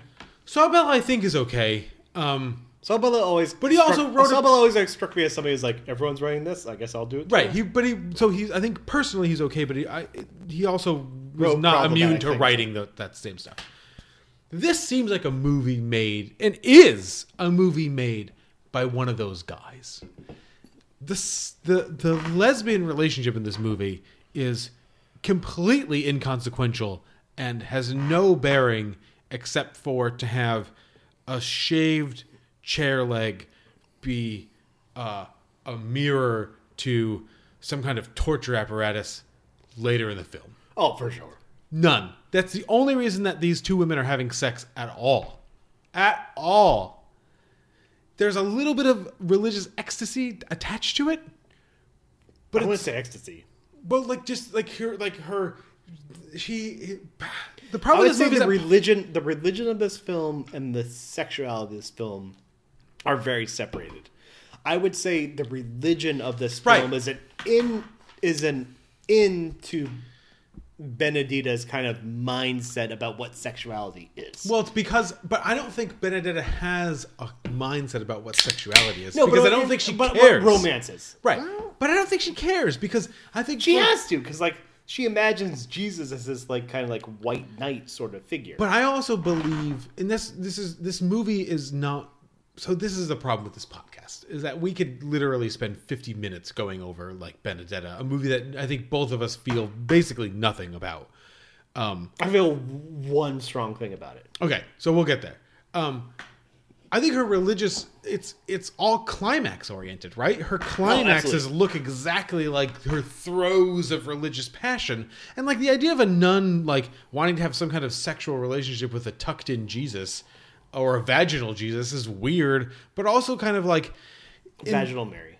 No, because when Jesus is on the cross, like when she gets the stigmata, he's all tucked. But I also he's not tucked. Maybe it's just a vagina. I don't know. But he has hair, so it's some kind of genitalia. I'm assuming.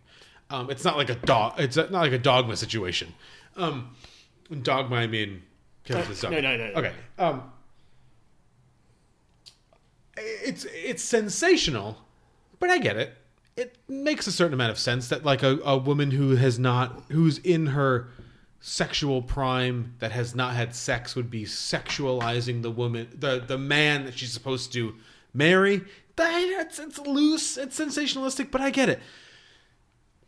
But the sex, I don't get. And it's slow and it's like very explicit, like for no reason, but also like not explicit at all. Like go deeper. How would she know to go? How would she know to go so deeper? When I say sexy, I mean more like the way the two of them are staring at each other. Oh, it's instantaneous. Like that is, it's stupid. It's dumb. Stupid. It's dumb. And like that's the thing about this movie is like clearly it's satire. Clearly it's Verhoeven doing. And he does Starship Troopers and doing Total Recall again. And he does it better than I think he does it better than Adam McKay. Oh, yeah, of course. Like I just want to put it out there. We're not going to put those two people. I mean, I won't even say the one person's name. Out of respect for he has Anchorman and Talladega Nights and Step Brothers. He did Talladega Nights, right? Who? Adam McKay? Yeah. I don't know if he did it. He did Step Brothers and Anchorman at least, and so those are the movies by which I will keep him. Oh yeah, he's earned those movies something. Yeah, he did do a Talladega Nights. He had to have done Talladega Nights. This is in that same vein of satire. Like this is clearly a satire film. Sure. Like the things, especially in that final act, where the nuncio they're going to the stake. Like that's all satire. He's pushing buttons. Yeah, but I guess, but also going real ham with the fact of really clearly showing the porcelain, an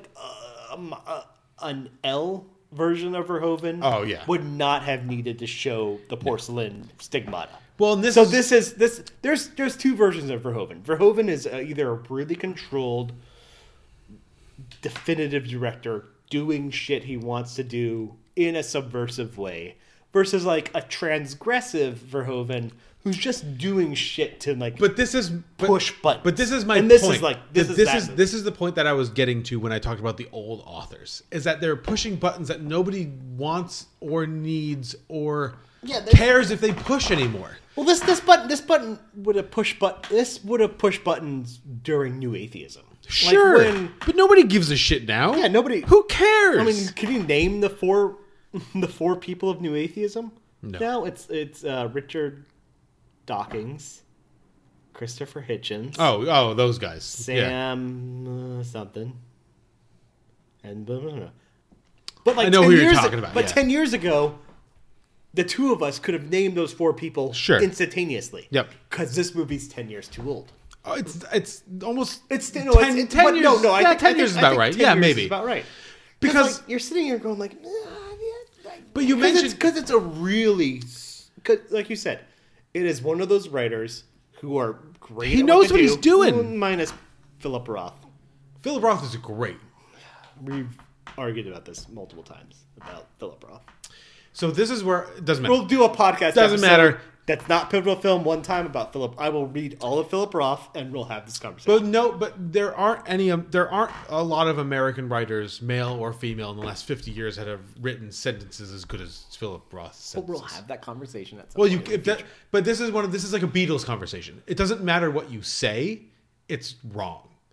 So but is whether or not you are the people saying that? But whether or not Beatles, I can admit the Beatles, but no, but whether or not we're getting off track. We'll talk about this off. But whether or not you, I guess what I just want to say is that whether or not someone likes it, it's, and this is a Verhoeven thing as well. Whether or not this movie works for you, Paul Verhoeven knows how to make a movie. Yeah, but I think people would agree that Paul Verhoeven knows how to make a movie. I'm not necessarily sure people. It's Paul Verhoeven knows how to make a movie, but why is Paul Verhoeven still making movies? That's the question. It's the same thing with Brian De Palma with that stupid Domino movie. They're the same. Brian De Palma knows how to make a movie. They're the same ilk, why is he still making movies? De Palma and Verhoeven are the same ilk. But that's the same thing I would say with Philip Roth or John Updike. Philip Roth writes the best sentences in the last 50 years in American fiction, but he does. So, but your criticism would be based on what? Content? I would just have to go back. Right. This is not. Well, exactly. But what I'm saying is that so even if you agreed that was the case, why is he still writing sentences in his 80s, and those sentences still include Jewish guys getting head from shiksas in cars in whatever, or old 70-year-old Jewish guys getting head from white ladies? The issue with this movie is I think it's well constructed. I think it knows where it's going, but I end up asking myself why am I here? Sure, because he's trying to say something the whole time, but it's not doing anything. I agree with you 100%. We're literally on the same page. Yes, what is it? Charlotte Ramping's fucking terrific in this. See, and that's where I was mentioned Judy Davis before, and I would have liked to seen someone with a little more edge to them in this movie. Charlotte Rampling seems a little too Do you know what? I don't know. No, there's a bit of a against the wall stuffiness to her, but when you need somebody to fucking tear themselves apart like she does during the comet scene, where I forgot what the sister is that kills herself, Christina. It's I don't know something. It's her daughter. Yeah, it's Christina. Yeah, and she just fucking falls against the ballast of that door. Chef's kiss. She fucking she does nails, and she does the end scene too when she reveals her her plagued upper body. Yeah. Because and this is what I actually found interesting, because she does that and it cuts to Christina's death, and her David Gordon Green 3 months ago destroyed that fucking mental patient from Halloween Kills. Martin McDonagh fucking destroyed Brendan Gleeson in Bruges. She has a little blood, and I was like, Paul Verhoeven. When she did that and she falls against the door, I'm like, oh fucking shit, Verhoeven's gonna lean into this, and it cuts to her and she just has a little, and this is, I don't know, maybe the gore pound in me coming out, but that was a moment where I think this movie could have won me over to the sensationalist side, where I would have been yelling at you, but when it cuts to her just kind of slightly, because I would have been oh no, you don't understand. It's doing It's doing these tactile, visceral things you don't get. No, I agree with you. I'm a person. But it cut back to her, she has a slight blood. I'm okay, no, Verhoeven's just an old. And the coloring is bad on the blood on her mouth. But if it's her wrong, fucking skull had burst. Because it's Verhoeven's being thinks he's. This is my problem. He's an old man now who thinks he's being transgressive and subversive, and he's not anymore. And he doesn't know what those things mean anymore. Sex in this is the thing. Sex in movies means something different. Sex and violence in movies means something different. We all watched. I mean, not all of us. Anyone who's watched Benedetta has also watched Midsommar, and I know your feelings about Ari Aster, whatever.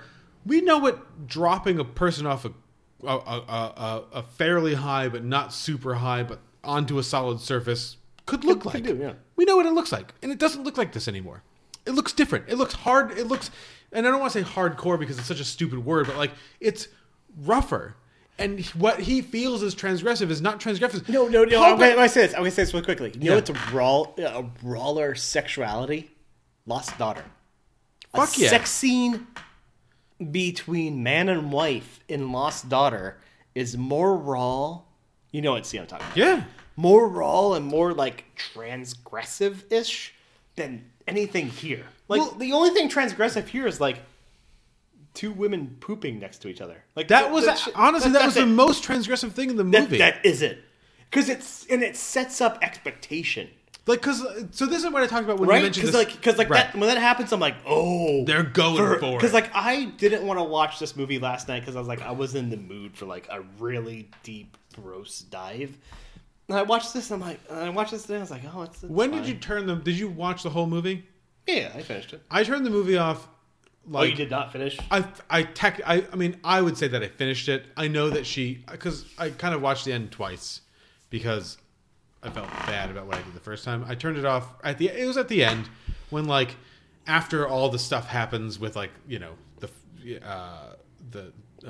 when the Charlotte Rampling jumps into the fire and, like, it cuts to them in that weirdo cottage and Benedetta gets up. That's the end. It's the end, but like, just has like I didn't see her riding off like into the thing or, you know, walking away or whatever she does. And the real story, I turned it off when she was naked, and then like when Bartolomeo walks up to her and just like grabs her by her breasts really vigorously. I'm just like, guys, no one cares about this. Like, who cares about this? Why are we, like, I don't understand why we're doing this. Who is this for? What bugs me about, I think what ultimately bugs me about this movie, too, is, like,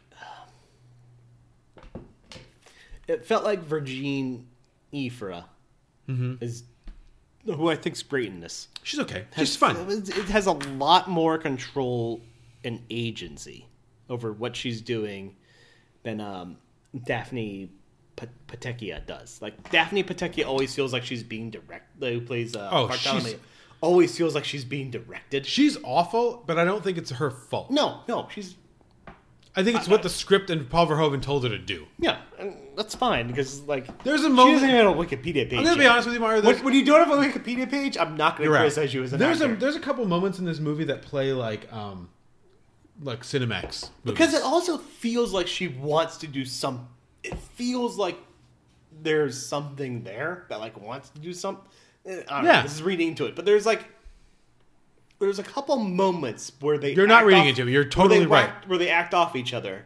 Where I'm like, oh yeah, I want more of that, and then like Verhoeven comes, and that's why I feel like I wish this movie wasn't made by Verhoeven. Like, I don't know. I mean, the first thing that pops in my head is like a Jennifer Kent. Like, if Jennifer Kent had directed this, like, it'd probably be Jennifer Kent had directed the story. The actual story of Benedetta, like the actual nun, and the nun who, like, since it's based on a real story, like, had directed that, or like because if that was the case, it would have felt more raw and real, if that was like everything I could have got close to. The first sex scene wouldn't have happened.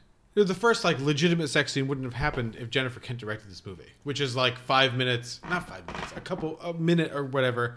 Of Bartolomeo riding, like, Benedetta. Yeah, the frontage theme. It's just like, that's not gonna happen. Apparently, in real life, all they did was good, frontage. but like, she wouldn't have filmed it like that. You know what I mean? That's what bugs me about this. The thing that really bugs me about this movie is like that, like, when Bartolomeo gives oral sex to Benedetta, I'm like, oh, this just feels like a guy.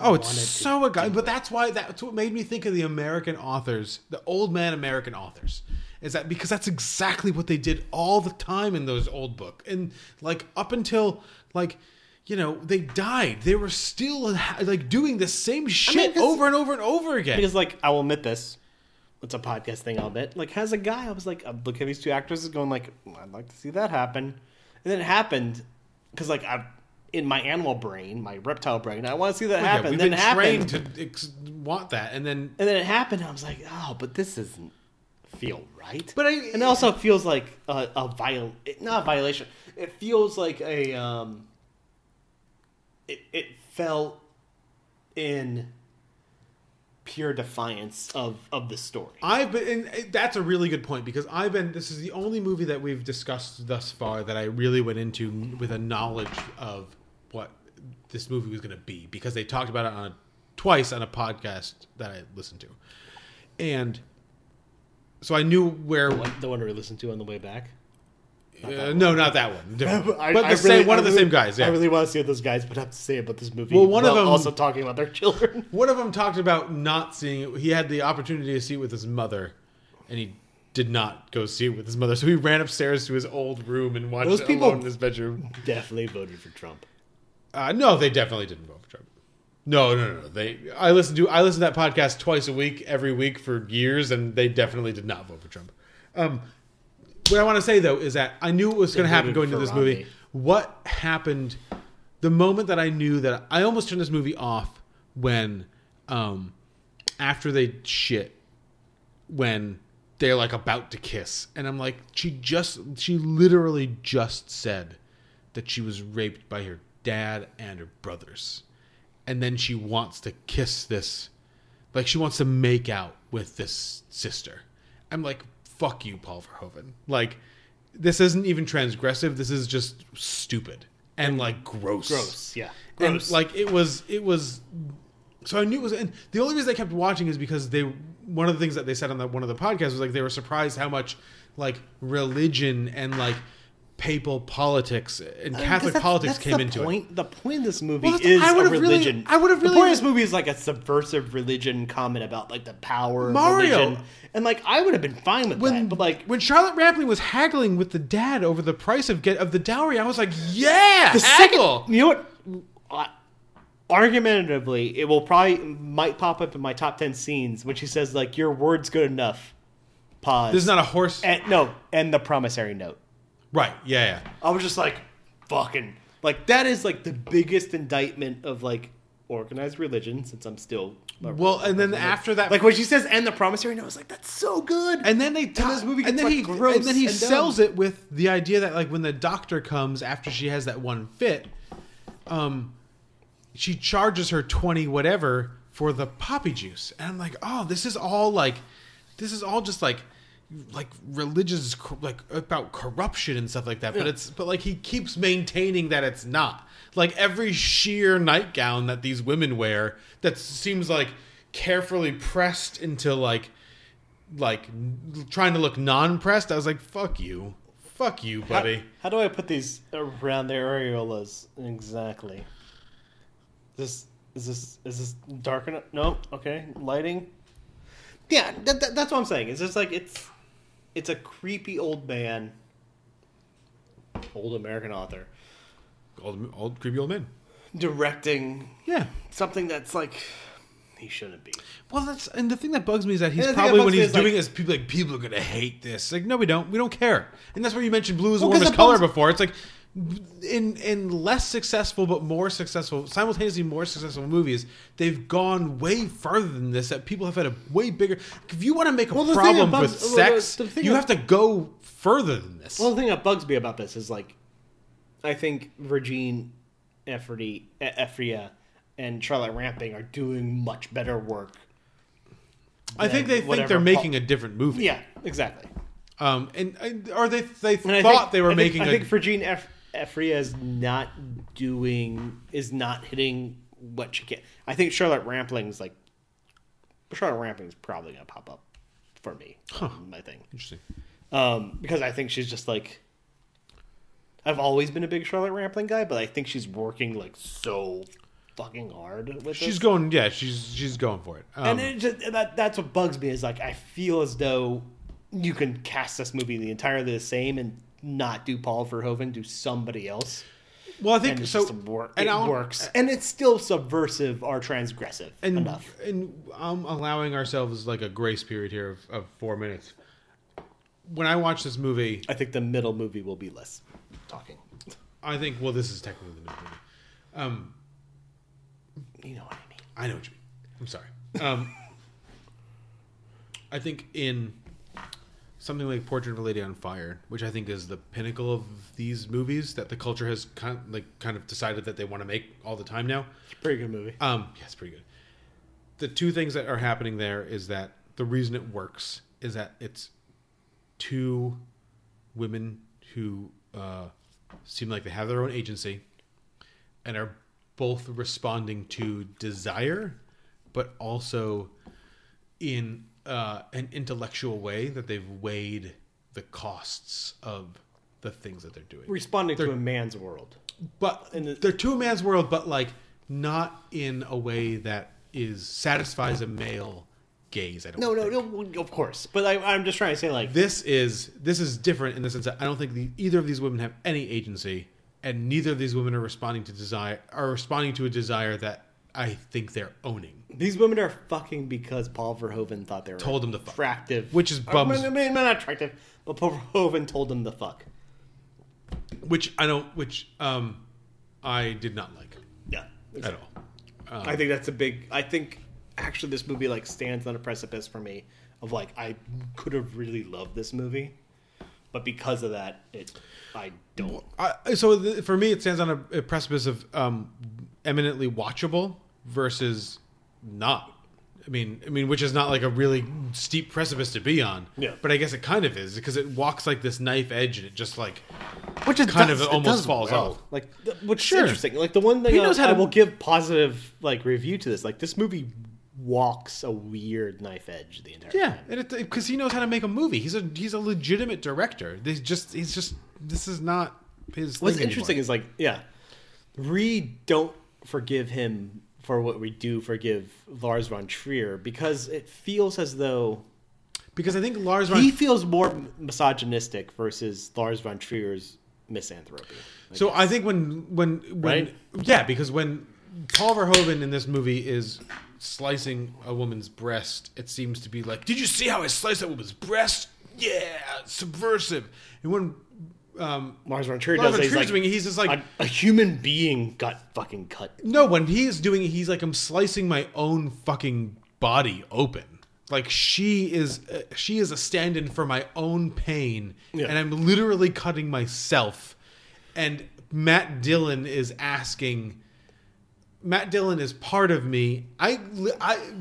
Lars von Trier constantly. I'm excited to see Lars. I'm excited to see Lars von Trier's. We shouldn't get into this right now, but like I'm excited to see like where people stand on Lars von Trier, like since he's like kind of canceled now, like 5 years from now. Right. I think he's going to be settled into like he's a piece of shit, but like he's a piece of shit because he's fucked up. But I think he's a piece of shit. I think in those movies, he's every single. There's a reason that there's only ever two people in a. That's what I mean. Two people in a scene. What I mean is the like. He's constantly grappling with the duality of himself. He is literally Matt Dillon calling out to everybody, like, "Don't you see what I'm doing?" While simultaneously saying, "I am going to hurt myself." In the character of Riley Keough. Yeah, again, but that's he's still like a bad person. Oh my god! Because he's doing it to other people. But it's not like a. But I think the metaphor is. It's a real narcissism. I think it's problematic in our culture to use women as a metaphor for anything, which makes total sense to me. It makes me very uncomfortable because women are people. They're not objects. They're not metaphors. They don't work on the same level. But I think he uses them on that level. Because he thinks people are metaphors. Sure, absolutely. People are garbage. People in of themselves are objects, and he is constantly wrestling. And I think there's a reason why he fucks with Shia LaBeouf and Nymphomaniac in a way he doesn't fuck with Charlotte Gainsborough. But I think the difference because Charlotte Gainsborough has agency over what she's doing, right? And I think the difference is that in every one of our long podcasts comes back to Lars von Trier. Right. In something like Antichrist, I think he wants to be Charlotte Gainsbourg. And so he's constantly going back and forth. That's why he does all the action. Right, but he's constantly going back and forth between who the true nature of his self is. Yeah. And he's doing it in all of his movies. And it's not just the female and it's not just the male. If you like look at the thing, it's like a balancing act. What we're trying to say, basically, Paul Verhoeven, is do more L, do less of this. That's not true. But, like, you can't get Isabel Huppert for all of their movies. But I'm just trying to say, like, Lars von Trier controls what he's doing, whereas Paul Verhoeven kind of has, like, this different worlds. I don't think Lars von Trier is really trying to fuck with people. I think he's making a movie about pain. You think so? I think so. And I think that's... I felt this was trying to fuck with people. No, I think Lars von Trier's not trying to fuck with people. I think Paul Verhoeven's trying to fuck with people. Okay. And he's failing. I think Lars von Trier's making a movie about pain, and this is how he expresses pain. Speaking about pain, Do you want to experience a significantly less amount of pain? Watch. Well, you can. When you watch Mike Mills movies, they're not problematic at all. This is a commercial. Come on.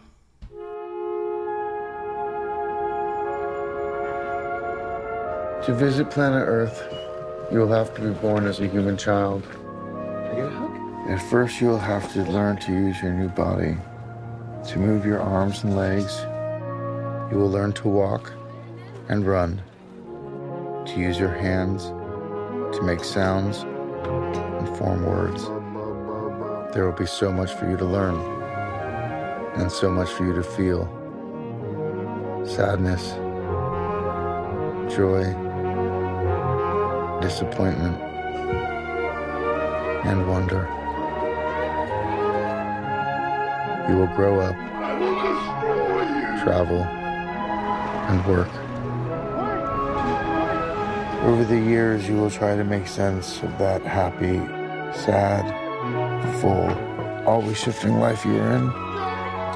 And when the time comes to return to your star, it may be hard to say goodbye to that strangely beautiful world. Damn this book. You're crying. No, I'm not. Yes, you are. You're definitely crying. Say you're crying.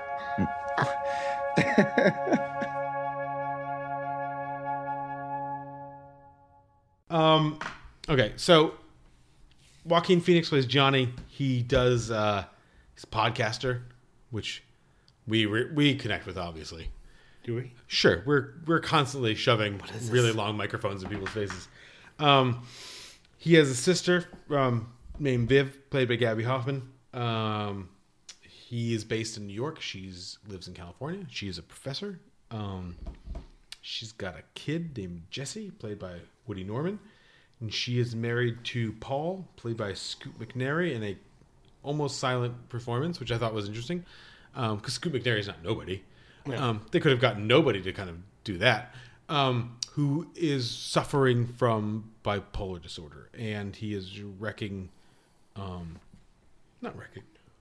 on purpose anyway, their life. He's unsafe for Jesse, and he's problematic in lots of different ways. Now? So he is in Oakland. So he moves to Oakland. Viv has to go to Oakland to help him originally just to move, but then she finds that he's having... he's been in Oakland for a while. A few months, yeah. But then because she says like he got the dog. Well, so it makes it seem like in the beginning of the movie that it seems like it's fairly typical moving adjustment things. And then as we find out, as the movie progresses, it gets worse and worse. So Jesse has to spend more time with Johnny, who had volunteered to watch Jesse, who he hasn't seen in about a year. Maybe a little more than a year. It doesn't matter. And then Jesse kind of goes on a little bit of a road trip. This is a little bit of suggestive of a road movie, because Johnny is doing this a podcast segment on how children perceive the idea of the future and like what the future holds for them and what like the previous generations have left for them to kind of clean up and deal with. This, like you said in the beginning, this movie is directed by Mike Mills, who directed Beginners, who directed 20th Century Women. Solid film director. It's an original script by Mike Mills as well. Got some cinematography by Robbie Ryan. It's all black and white. You get got a score by the National. Well, it's the other part of the National. It's not the lead singer guy who works with who does other stuff. I just wanted to bring that up. I'm deferring. Haha! Sneak attack. God damn it. It's fine. Like it's ultimately just like a fine film that works in what it's doing. I don't necessarily know why we're talking about Mike Mills getting an original screenplay nomination for this, because there's nothing really happening in this movie at all. Like nothing. I feel as though there's no movement in this movie at all. I feel as though where I started with Johnny, I kind of leave with Johnny. Like, Johnny's excited to take on Jesse, take on this experience with him. And we get a really good Joaquin Phoenix performance. It's fantastic, yeah. We get a pretty good Woody Norman. Like, so Woody Norman does an interesting job. Woody Norman does, like, when he's on, he's really on. And there's some moments where he's just really off. I'm going to hint at where my feelings are going by saying that both me and my wife imagined my son in the role. Okay. Well, I don't have age children, so. But you can kind of assume like how I'm viewing like this movie positively based on that idea. Which is interesting because like this will lead into maybe the next movie. I just look at this as like Mario. Do you have like a personal experience with the next movie? Please, God, tell me you don't. I don't. No. Okay, thank God. I'm curious to know what that comment means, but it can't be like I went to a Greek island alone. No, it's just like on a children's perspective. Like I look at this movie and the next movie. Okay, all right. In the sense of like from a children's perspective, I'm like, oh, it's a kid he has to look at for a while, and I'm more curious about his like relationship with Louisa. I'm like, what's going on there? Oh yeah. See, but this is where I don't want to step on your toes. No, I feel it's fine, but I felt nothing. Like this entire movie, I felt nothing. I looked at like the black and white cinematography, and I was like, "Why this?" And I looked at like all the scenes, and I'm like, "Why are we staying?" And like, "Why is Jesse disappearing twice?" And like, then we get that scene at the plantation, basically the plantation garden, where it's like, "It's fucking okay to not be okay," and I'm like, "Oh yeah." I sat there going like, this hasn't earned it for me. And so I sat there going like, I had a really good Joaquin Phoenix performance.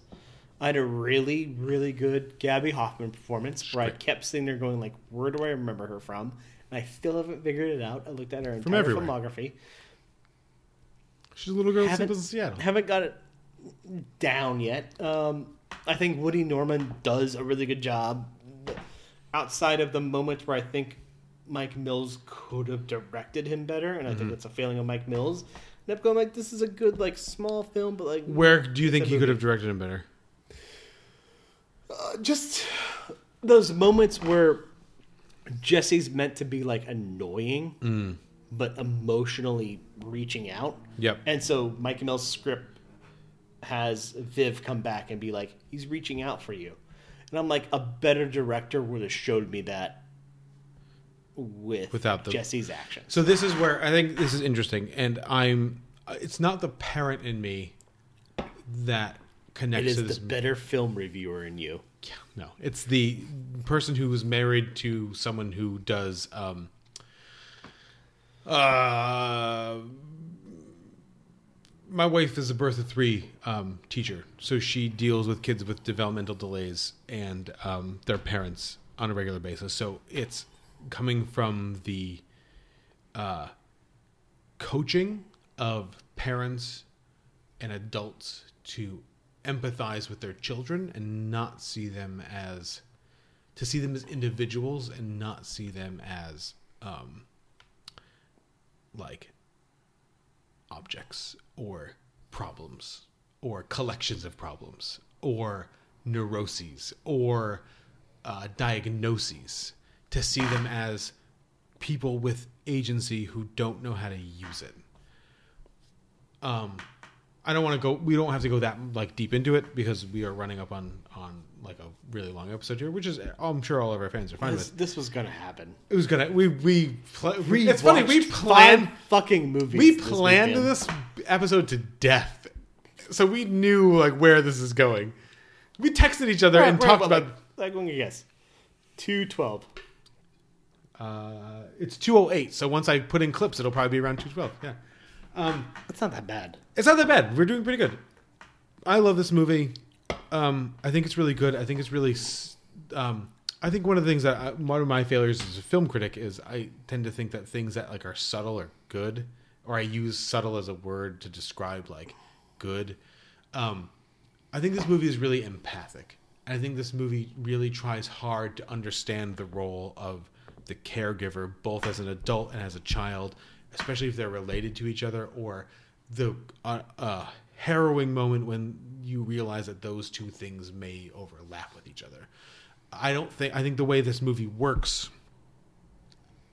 in reality, and that's what, like, which justifies, I think, the black and white photography, which justifies, like, some things, is the idea that this isn't really told from, this isn't a movie about Johnny. This is told from Jesse's perspective. It's a memory movie. It's a podcast. It's a film podcast. Because Johnny mentions, like, this will be a couple blurred memories for you, right? And it's essentially like a create, and so it almost seems like it's written like an essay. So this movie has these really great things where, like, Johnny will be reading something, a story, a book, an essay, and it will cite it on the screen. So this movie almost, and this is maybe the English, like, teacher in me, is this movie reads like an essay. This movie reads like a autobiographical, like, memoir of, like, a thing that happened to me. Doesn't it feel like it stops that, like, really? It doesn't do enough of that, though. It does it 5 times, and it spaced them out, like, through the entire movie, and it's really, really, it's. I found this movie very, like, it's emotionally. I found it emotionally devastating. The scene you were talking about in the plantation garden, where they're yelling at each other. I think when you're dealing with kids of trauma, when you're dealing with kids, and that's the thing. I didn't grow up with it because I didn't know it, but I grew up with, and I fucking hate when people do this in film criticism or any kind of criticism, when, like, you have a relationship to it, so you inherently like it more, or you think you can think differently of it, but you always bring your own experience to it. Fair?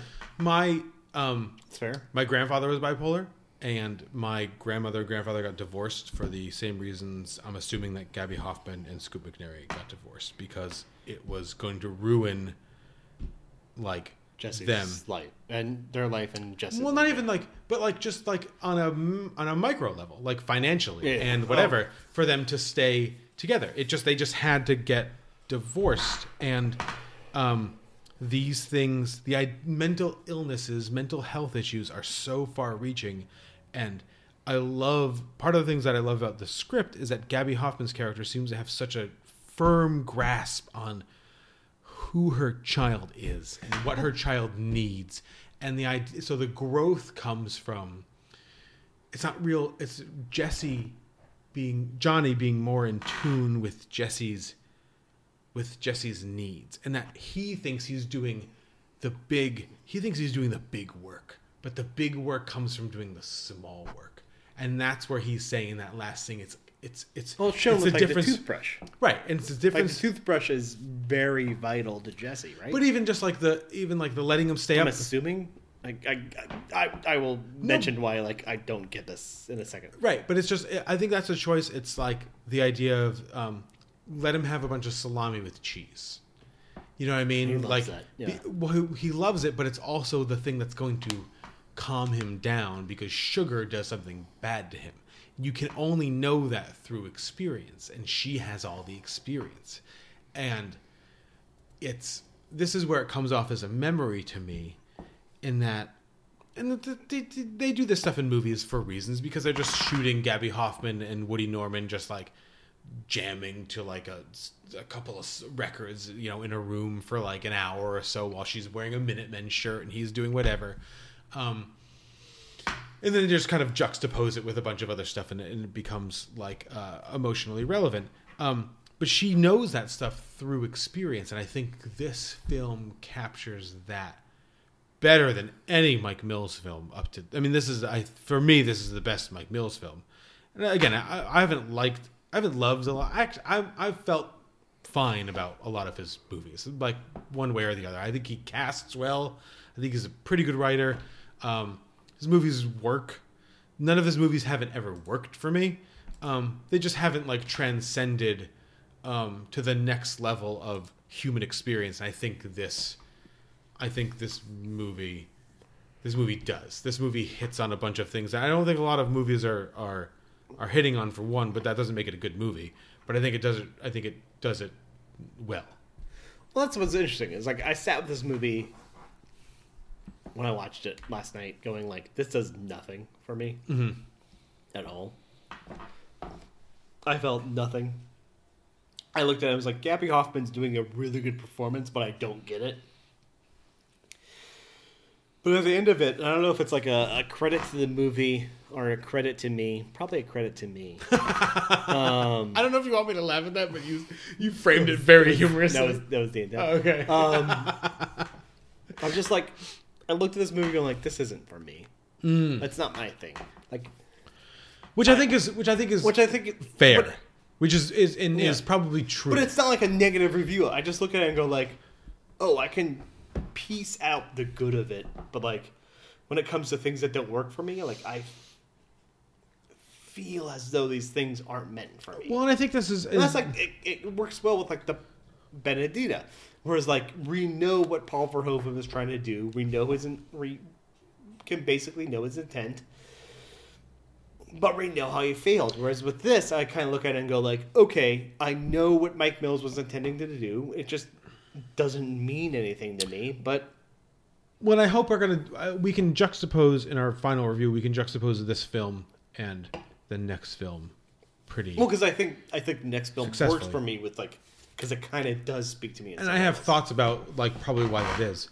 But I think one of the things, and I guess we can end or wherever we want to, but I just want to throw this out there for the Gabby Hoffman performance. I've kind of come to think of it in my own head as DiCaprio in The Revenant performance, where if he doesn't work in The Revenant, the movie doesn't work. No, she's your audience in here. Well, and not even that but she is your audience. That's 100% true, but it's also the fact that like they're not together ever. So those phone calls are very important. Yeah. So if she doesn't work selling the emotion of what it feels like to be dealing with whatever she's dealing with there, emoting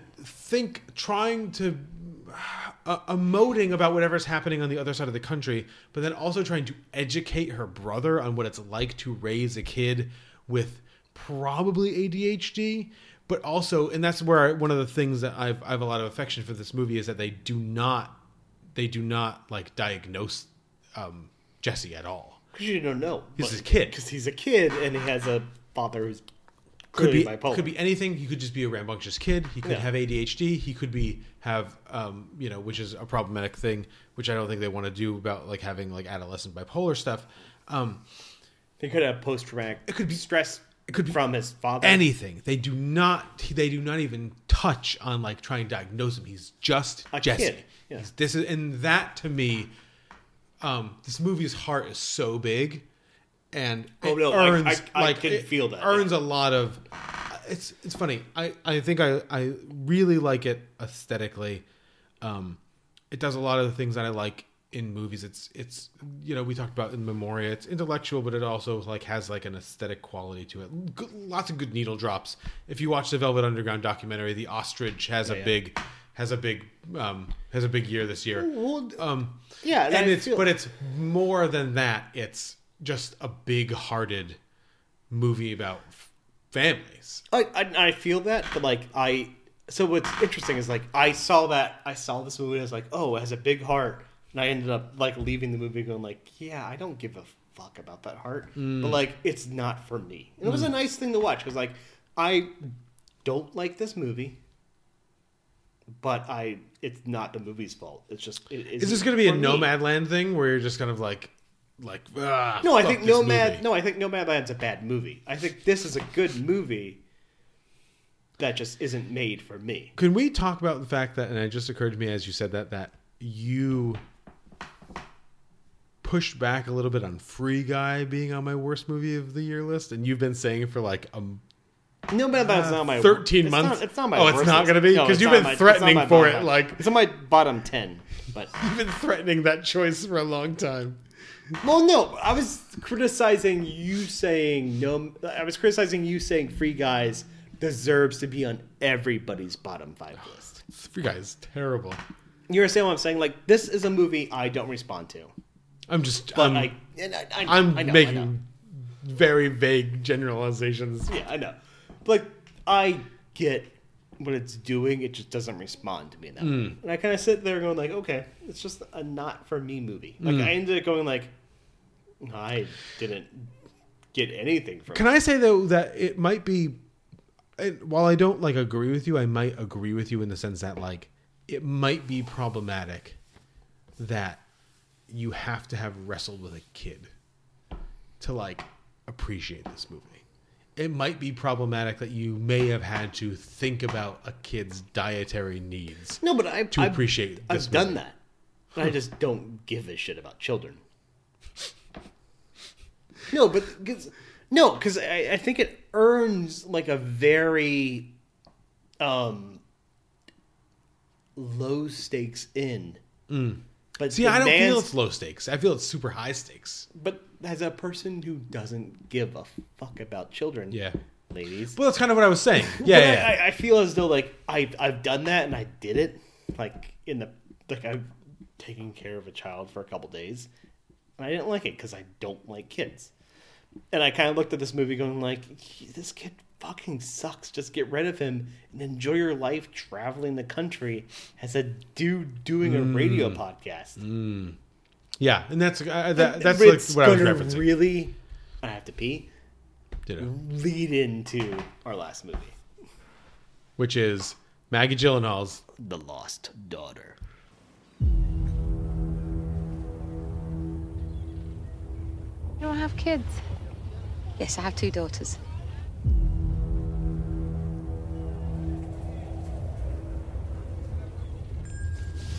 Hey, your mommy's big girl. You're my big girl. She's driving me crazy. What were your daughters like when they were little?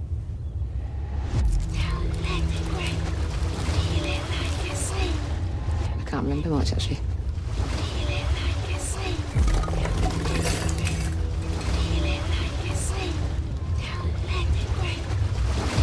I saw you at the beach today.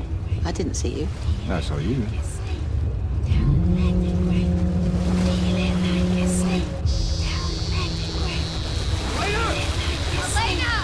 The little girl lost her doll. She wouldn't stop crying.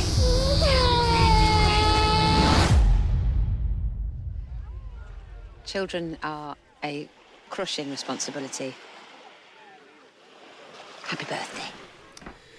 So the last movie we're talking about is The Lost Daughter. It is the directorial debut of Maggie Gyllenhaal for Netflix, following The Kindergarten Teacher. That was like her big. She didn't direct that, right? She didn't direct it, but that was her vehicle. Like nobody looks at The Kindergarten Teacher and goes like, "That's somebody else's movie." Like, they look at that and go like, "That's Maggie Gyllenhaal's movie." Right. Apologies to the writer and director of that movie, but like, cast somebody else. Yeah. It is the story of Ed Harris. But you remember we did that? Yeah. This is the story of. It is Lita, played by Olivia Colman, is on a fictional Greek island doing a working vacation. She's a college professor at, we can only assume is Harvard. Yeah. She's at Cambridge outside of Boston. And she meets this bolsterous piece of shit American Greek family. And she has... I like how you're just kind of like, you said that and you're like, I don't know where to go from there. Kind of like a journey with them. It's a big family where you can only assume that some of this family is like the patriarchs of this island. No, I think they're just super rich. They're super rich. They're super bad. So one of the things impressions we get, and we'll talk about this later, depending on how long we go with this thing, and I hope it's not too long, but I imagine it could be forever. It can be forever. Is that these people come here every They come all here the every time. year because they always get the pink room. Right. We always learn about that. The villa.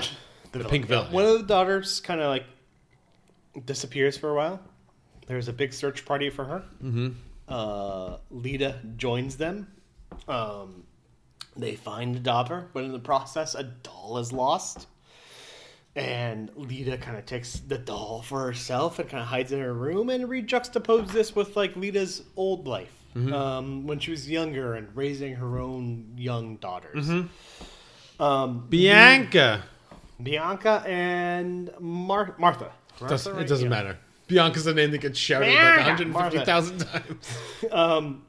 Meanwhile, the older Lita is kind of developing a relationship and friendship with Nina, whose daughter is the one who went missing and lost her doll, played by Dakota Johnson. And, you know, things about motherhood happen in this movie quite often. Mm-hmm. We juxtapose that with younger Lita and dealing with motherhood and her own professional career. Mm-hmm. Happened to the extent where at the end of the movie, Nina is having a affair with the steward of the beach resort. Offers her the room, but also shows that she's taken the doll, which has become a catalyst event for this family. Dakota Johnson decides to stab her in the stomach with a hairpin. Yep. As one is wont to do. Sure. And Lita collapses on the beach, wakes up the next day, and decides to recommence with her relationship with her children, which has been strained. Yeah, no, this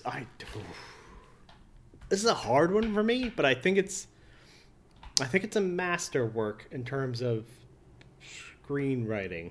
In terms of direction, I'm still getting directorial debut stuff. I would go the other way. Interesting. But continue. And maybe I agree with this in the sense of like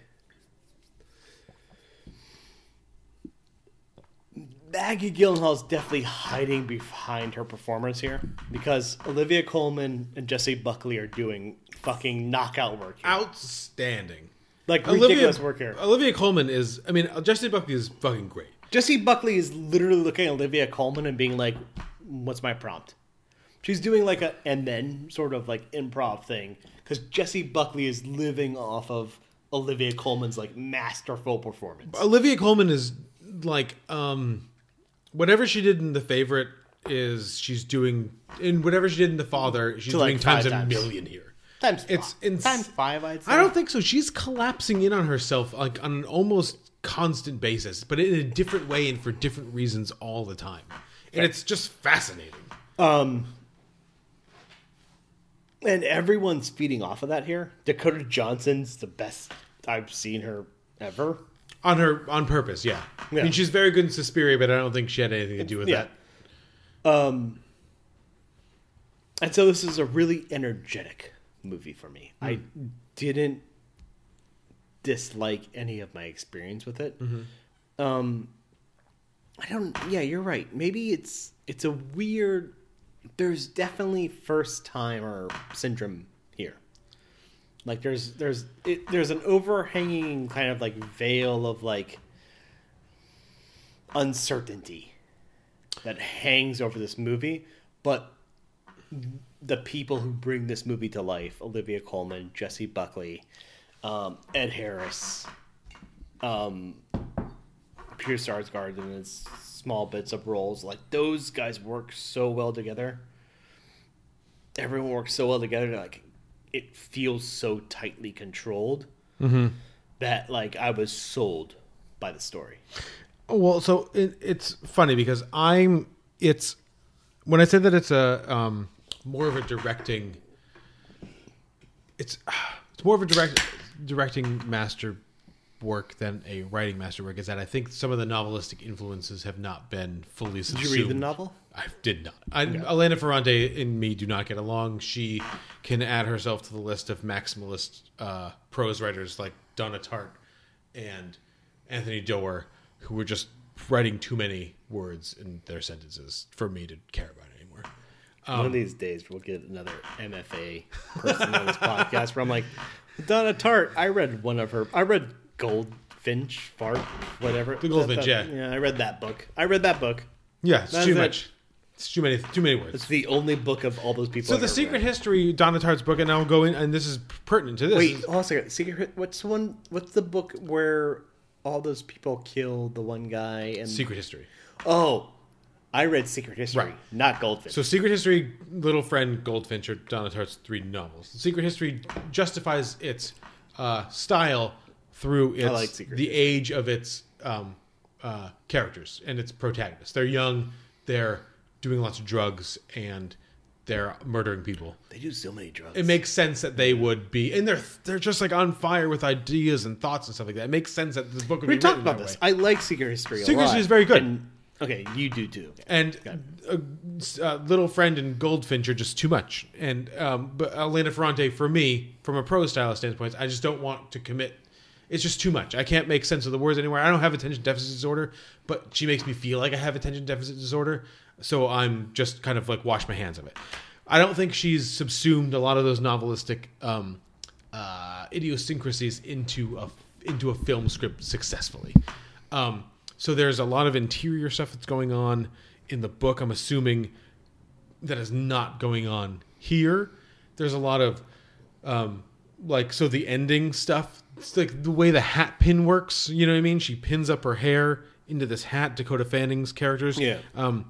And then she uses the hat, Nina, and then she uses the hat pin to stab her later. And like the camera goes like right to the hat pin, so you can see like, oh, she stabbed her with a hat pin. And then like the movie ends, spoiler alert, warp, warp, warp, with like there's a motif of slicing this orange. There's even a song that like Jessie Buckley as the young Leda sings with her daughters about peeling this orange. Supposed to be like, well, it's just like it's a callback. And so in a novel, that shit would work because you can have the stabbing. No, not with the stabbing. It's just like it's all these. So these little motifs that are definitely from the novel, she's using in the film, but in the film they're very obvious or don't make any sense. Where in the novel you have all this room that you can kind of like, why does she have an orange here? Where does she get a knife from? She's like just got stabbed. She crashed her car. Does she have an orange and a knife on the beach? Like, what's the deal with that? You can probably play into more of, so the call to Bianca is just teased one time. She almost calls her once, where it says like Bianca on the phone, and she doesn't call her, and then she calls her again. I'm sure in the novel she thinks about and illuminates why she hasn't called her or talked to her, or like what that experience is like a lot more. And to the directing standpoint, I think, and we kind of talked about this, I teased this a little bit earlier in the thing, where Maggie Gyllenhaal clearly loves Claire Denis, and she clearly loves Luca Guadagnino, because she steals from them a lot. I mean, that Olivia Colman dancing in that little, like, in the scene right before the where she's wearing the red dress and she's walking around the street, like the one before the finale where Harris tells her like to go back. I mean, it's just it's Call Me by Your Name, like almost to a T. But narratively, this is what I find interesting. Oh, narratively, it works perfectly, but just from an aesthetic standpoint, it's aesthetic standpoint, because like Claire Denis and Luca Guadagnino are kind of like operating in this like men controlled world. And the thing I find interesting about this is like a strike back versus that. Like I feel this entire film is like a. So the reason I don't know, I've read a lot of reviews of this movie that say like Leda's kind of like the villain in this because of like her ultimate decision with her children, and I'm like, this entire movie is just about like how men suck. Like are always kind of like just fucking shitting on Leda, and every time she tries to like establish herself or take agency on herself, like somebody's fighting back on her. Mm-hmm. And it is until like that last scene where she like calls her daughters for herself that like reestablish some sort of agency. Mm-hmm. And that's why I found, I don't know, interesting about this movie is like is it feels, I don't want to say feministic because it's not what I was to say, but it feels like there's a real importance on like a woman's agency to say something. Say something about what? To just have a voice. But what hasn't she said? Because, so, the thing I latch onto is when the first scene where you look at, where Jessie Buckley's young Leda is like talking, mm-hmm. and is what the fuck is it? It's Will. Mm-hmm. Will's her husband. Paul Mescal. No, right? Will's not her husband. Not Will. Sorry. Josh? Joe. Yeah. Jack Farthing. Sorry. And she says, like, it's Sunday, it's your day. Yeah. And he's like, oh, it's Columbia. Mm-hmm. And, like, that kind of, like, cascades into everything in the story. Mm-hmm. Like, every time Olivia Colman's Lita's kind of, like, talked back to, it's a man telling her that. It's the car sequence.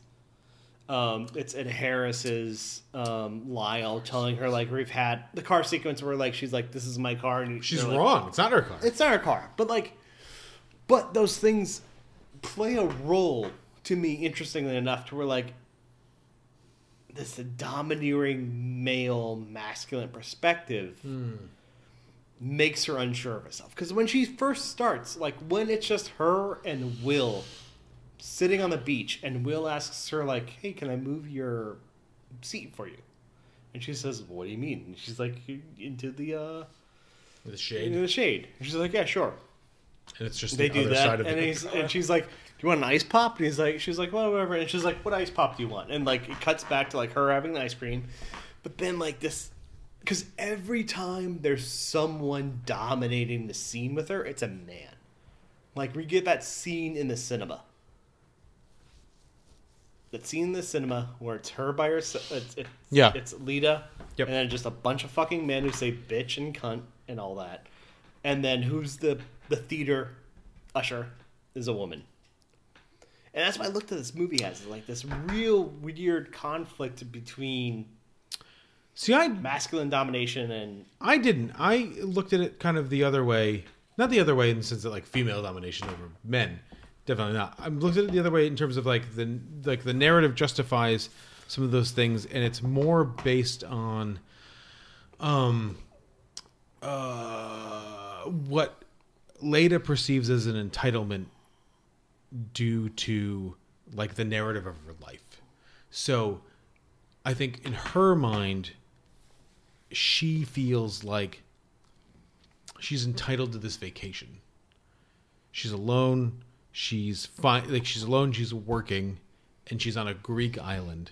She wants to have the time that she wants to have, which I think is supported by some of the past narrative stuff where she wants to have a certain. She loves her kids, but she wants to have a certain life, and her and her husband. And that's one of the things I think find really interesting about this movie aesthetically is that it seems very eternal.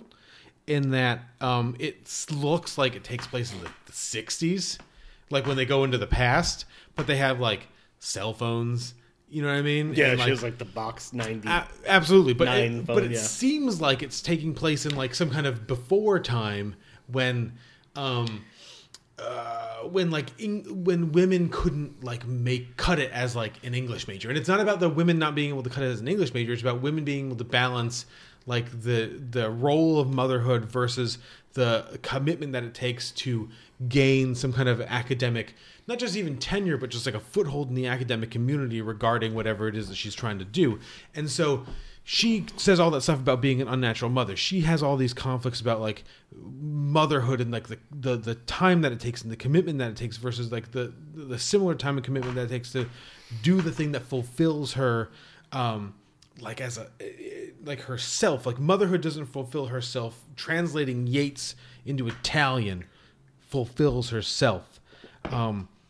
And she, you know, she says later that I'm an unnatural mother. She leaves her children for 3 years to go do whatever. I mean, I give that a thumbs up for, like, that's what you should do. So she leaves her children for 3 years to go do whatever, you know, to focus on her career, to follow Peter, to have a relationship with Peter Sarsgaard, whatever. She goes back and gets her children. I feel like the reason that this moment is significant, and again, I think this probably might play better in the novel than it does on the film narratively, but I think works in the movie, is that she feels this time is some kind of sacred time. But what she doesn't understand is the intricacies of the I don't know, like the subliminal sacredness of the place, maybe, in that, like, this Greek Well, like the island, like this Greek family essentially. We hear from Will, we hear from Lyle. This Greek family essentially owns this place for the time that they're there. Everyone else on the island seems to understand that for this period, it's almost very like Maine-y, like the summer people thing that like Stephen King and all the Maine people like to talk about. That like, you know, for a certain amount of the season, like Maine is overrun with like tourists and like this is like the price you have to pay for whatever. That's what I find so interesting about this is I agree with that because of the fact that like she's introduced to that family, like the first big words we get are cunt and just like then coalescing to like moving. But that's not true because we get Callie, the aunt, confronts her before that kid calls her a cunt. Well, we do, but it's obviously about moving. Like sure. It's about like upending her agency, upending her like root in stuff. See, but I disagree in the sense that I think one of the things I think this movie's flaws, and this movie doesn't have a lot of flaws because I really like this movie, is that they don't show us enough of. This movie is very focused, and I guess I would be too if I was a first-time director and I cast Olivia Colman in my movie. It's very focused on Olivia Colman's like face and her emotions. This is a beach, okay? It's an island. She has to drive to this beach. She can go to any other part of the beach, but she chooses to stay here. She will not be moved from what she perceives as her right as a beachgoer. Yeah. But that's it's the same thing in her. It's her perception versus the reality of what the situation is. Is that a perception versus reality? 100%. Because look at this though. But then we're immediately followed with like the follow-up scenes of Jessie Buckley, has younger her, like trying to advance her own career, and then being told by her husband, like, this is his day. But, like, it's Columbia talking to me. Mm-hmm. But, like, it's always her, like, being demanded to, like, push herself to the background. Like, that's what that opening scene suggests is, like, push herself to the background. Sure. And she's like, so she's forcing herself, like, saying, no, I'm not going to do this. Mm-hmm. But it's what the perception argument gets clouded by the ways in which she reacts to that. So she goes a step further than her husband did, which is, I'm going to leave this family. So he's never threatened to leave the family. He just wants to talk to Columbia. It's easy for him. But that's not the argument the movie's making. The movie is kind of making that argument, but it's not because it doesn't. Yeah, no, because it is. Because no, it 100% is because it says that argument when she says it's Sunday, it's your day. So like I'm basically flexing to your thing. So you're going to that one moment. What she's asking in return is to have a relationship with this hitchhiker lady, this hippie lady, this blonde lady. She's asking to fly all over the place to go to conferences and sleep with Peter Skarsgård. Okay. She goes to a conference and then comes home only to deliver dresses and to tell her kids that she's got to get on a plane like immediately after. So she's home for like a couple hours. Which is not to say that I hold her accountable for it. This is where this movie I think is beautiful, and that it's saying, it's like, what do we as people require to feel? What do we as people, not just as a woman, what do we as people require to feel fulfilled? Well, the Greek family acts as a foil and not as a mirror to like what she's doing. Although in a lot of ways it does work as a mirror, but it's not designed as such. Well, the thing that works for me ultimately is like, so the opening scene with her husband or fiance or whatever establishes him asking something of her. And so the way I took everything that follows is like her finally breaking when she says, I exploded. Mm-hmm. Right? I took narratively those choices to mean like her husband, fiance had always asked those things of her constantly and constantly and constantly. But what did he ask of her? Did he ask to sleep with other women? Did he ask to sleep with other men? Did he ask to disappear? Did he ask to disappear for 3 years at a time? No, but it's these small infractions that kind of build up that make sense for like a narrative explosion, right? Mm-hmm. Like he broke the contract of equality between the two of them, right? Like reestablish in that movie that like Sunday is your day sort of thing. And so like the first thing we establish in the movie between the relationship between the two is the fact that like we have equal lives that are, you know, demand the same sort of things of us. Mm-hmm. And Sunday is our day. Sunday is your day. And the second he says like it's Columbia, it changes the hegemony of the power structure. Yeah. And then everything after that is her fucking trying to surface for me. I think it's weird. I mean, I feel this is like a super feminist movie, I guess. I guess it's super feminist. I don't think it's super feminist. I think it's super humanist. And I think it's super parentist. And I think it's more revealing about... I don't know what parentist means. Well, I think it's more revealing about what it means to be a parent than it is about what it means to be a woman. And I think you're really basing a lot on like one interaction. And I think it's Well, no, I'm trying to like say like this interaction is my in view to like how I perceive the rest of the movie and all those interactions. But I think it's one because like but I think it's one interaction. I think part of the problem with just basing it on the one interaction is that she is admittedly a very, very, very selfish person. She's not looking out for her. She's admitted to not looking out for her family. She admits to going back to get her kids basically for selfish reasons. As a result of everything that's happened before. What do you mean? Like, so you're saying like she's admittedly a selfish person based upon Olivia Colman's character saying what she says about herself, right? Yep. Which goes back to that initial interaction with her husband. No. Where like no. that's how I feel. Like every time I watch this, like when I watch this movie, that's how I feel. It's like once that power structure is kind of fucked up, like I end up watching this going like, okay. See, but I don't think that's the case. I don't think I don't think what she's presenting in some of those initial past moments. I don't think what she's presenting in some of those initial past moments are pivotal moments. That's not the moment that the power structure got fucked up. The power structure was inherently fucked up because he's a man and she's a woman. And so when she was taking agency for herself, it meant something different. And the value system that they both placed on working, on being creative, on being fulfilled was totally different. And that's why you have to believe her when she says she's an unnatural mother, because I think she is an unnatural mother. No, that's fair. But like the way I look at this, like the way she's not apologizing for anything. She's not no, for sure. But like the one reason I look at this and go like, oh, I feel as though like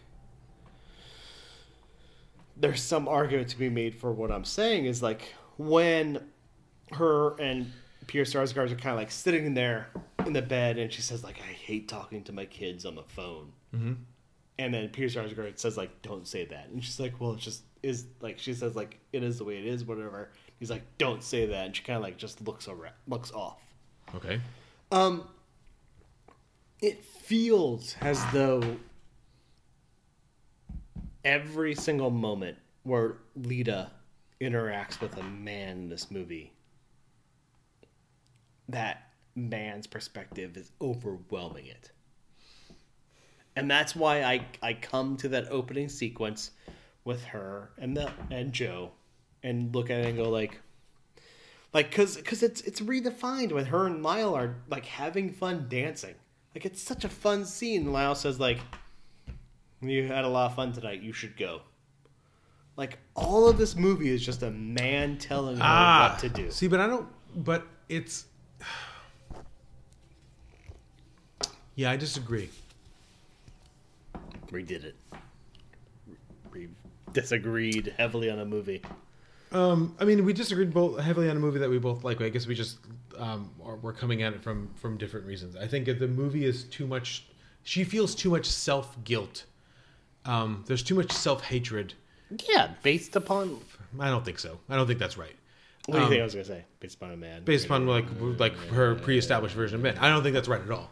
I think it's part of it. I think the idea of the patriarchy in academia. I think the idea of the patriarchy in these kind of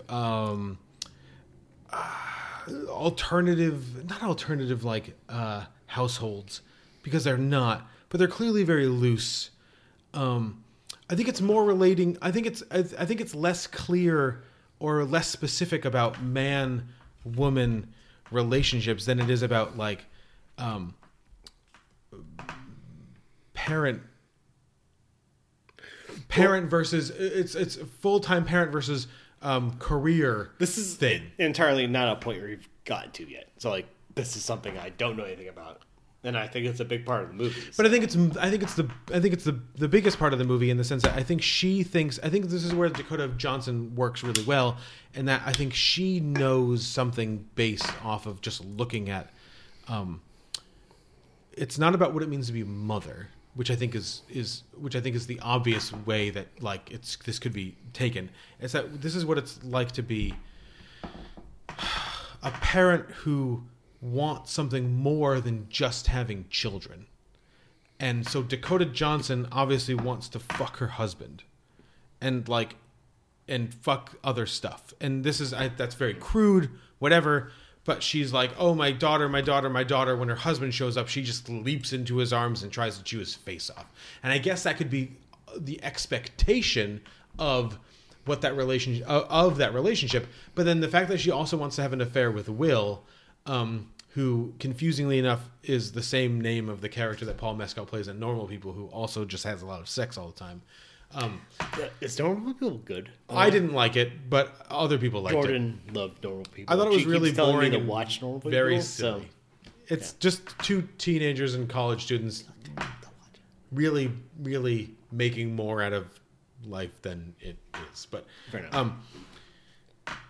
she's not. It's not just about parenting for her either. It's about like freedom. It's about like the way she dresses and the way she acts around her kids.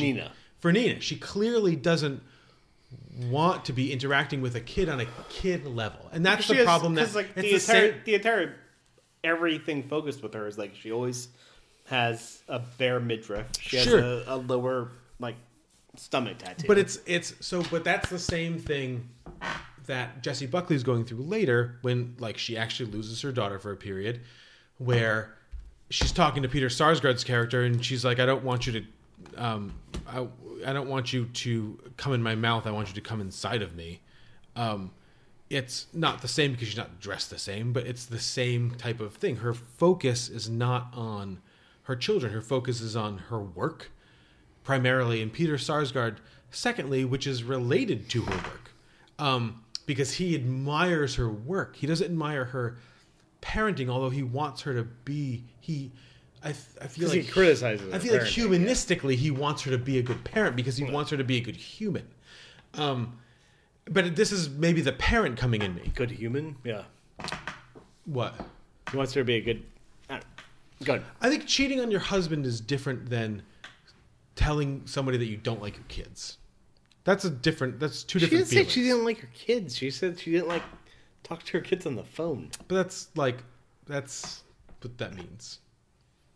And she doesn't like. That's the thing. She loves her kids, but she doesn't like want to take care of her kids. Well, this is interesting. Like I don't like. That's what's fun about this like podcast right now. But I think if you ask Maggie Gyllenhaal, she would say yes. It's about like feminist whatever. But I think it's also about. I think it's more about what we give up as people when we try to focus on our career versus what it takes to focus on a career versus what it takes to focus on a parent. And when those two things get lost, when those two things get confused, when you have kids too young, when you have kids when you're not ready, when you have kids when you don't really want kids, you're just expected to have kids, and then you have to give up you have to give up one thing to have another thing.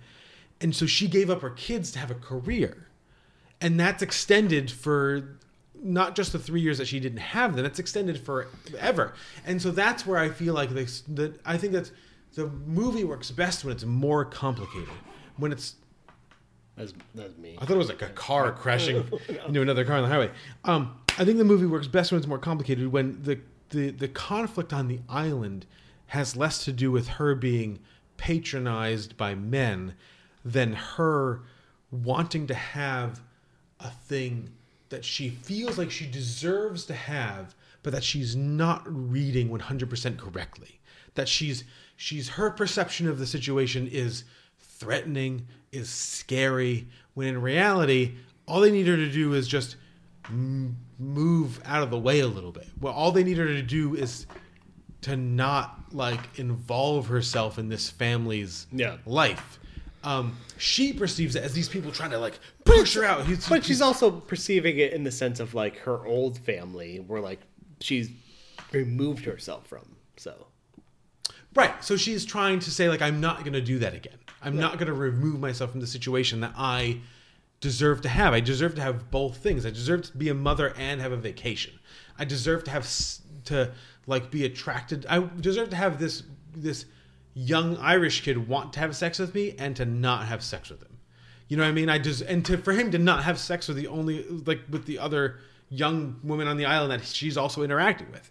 You know what I mean? She deserves to have all these things. And I think that's where like the doll comes in, where she's like wants to be in this family's life.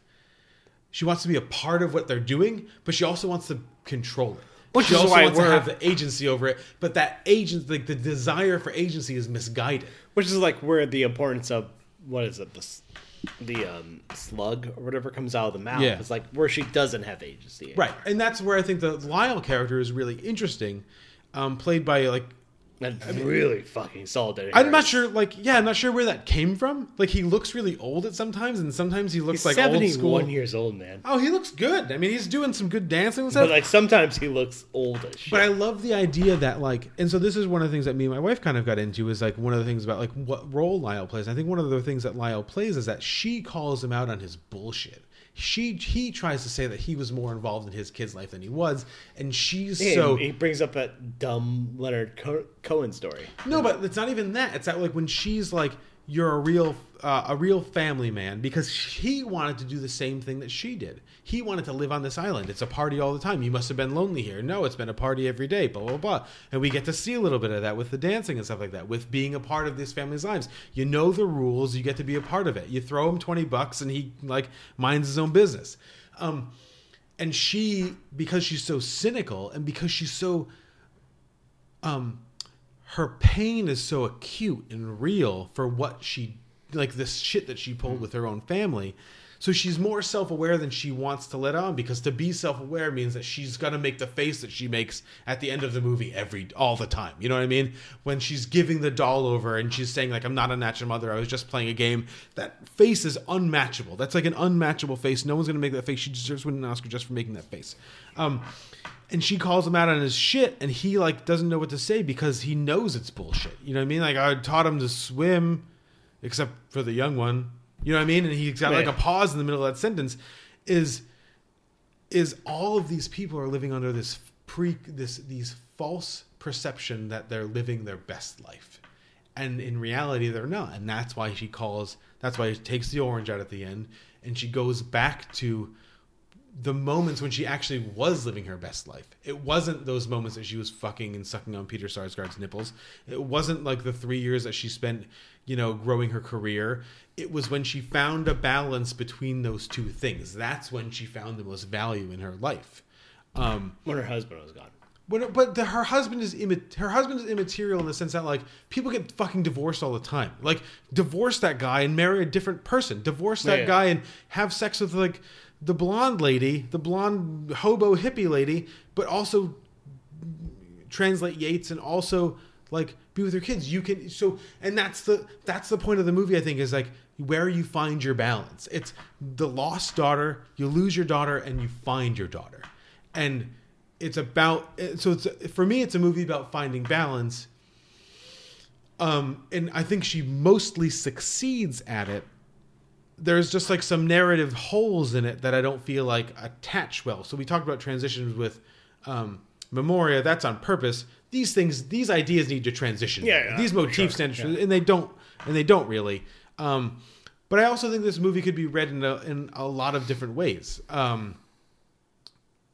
There's Maggie Gyllenhaal's value system is very clearly stated here.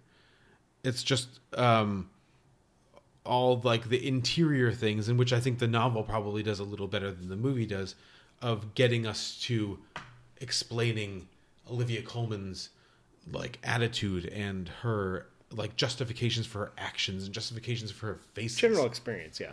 And some of the more complicated moments of the movie, like when she leaves the doll on the table and like Lyle goes out to smoke, and like, why did she leave that? And like, part of me thinks that she wants to get caught. She wants this to be over.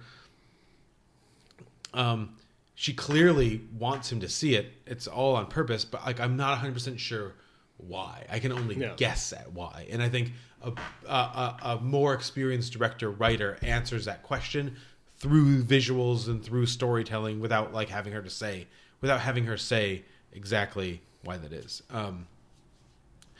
But I think it's, again, I mean, I mentioned on the podcast or over the podcast, I think this is going to Little Women the Oscars. Whether or not she can pull some of these out is a different question.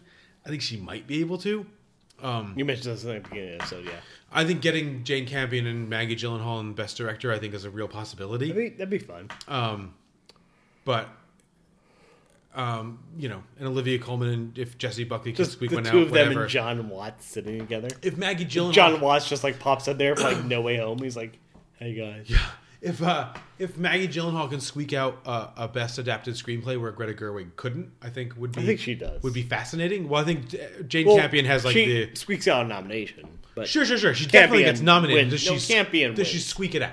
Campion wins, but I think it's very well made. They sell it as like a victory for women sort of thing. Well, but I think to the point that you were making earlier, I think it's enough with victory for women. But they're going to do it. Well, Jane Campion's going to win Best Director probably. If Jane Campion wins Best Adapted Screenplay, that's a win too. But I think what we're looking for, and I think what I'm looking for, is for the Oscars to finally acknowledge that like there's another generation of women that are making movies, and they're making different movies, and they're making the movies that they want to see, and they're making complicated movies with complicated women leading complicated lives. That old men might not know. That they might not be able. Yeah, exactly. That Paul Verhoeven isn't recognizing. You know what I mean? He's like, "Where's the tits?" Well, because Olivia Colman doesn't grind herself on like Dakota Johnson and Olivia Colman don't grind on top of each other at any point. Which is the movie that Paul Verhoeven would make, I guess. Which this movie is interesting in that it lets Dakota Johnson make faces, like just really complicated faces at Olivia Colman. Lets her do stuff. Right, but that's in let her do stuff that she wasn't being asked to do before. Right, and I think the movie is really interesting because it mirrors things that kind of don't, I think, normally get mirrored. The faces that Dakota Johnson is making at Olivia Colman are the same faces that Jessie Buckley is making at the blonde hippie lady. And you know to what the I mean? audience, yeah. What? And to the audience.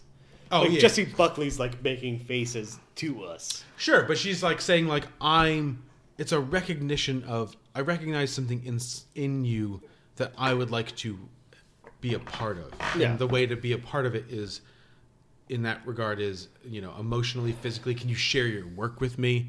That's really interesting. The idea that Olivia Colman then shares like the tip with like the hat pins and things like that. All that stuff is really interesting, and a worse director fucks that shit up. But Maggie Gyllenhaal is a really good director, so she nails a lot of that stuff. It's actually the broader narrative components that are a little too like loops. Yeah, exactly, to really fit together tightly. But it's going to show up a bunch on my list.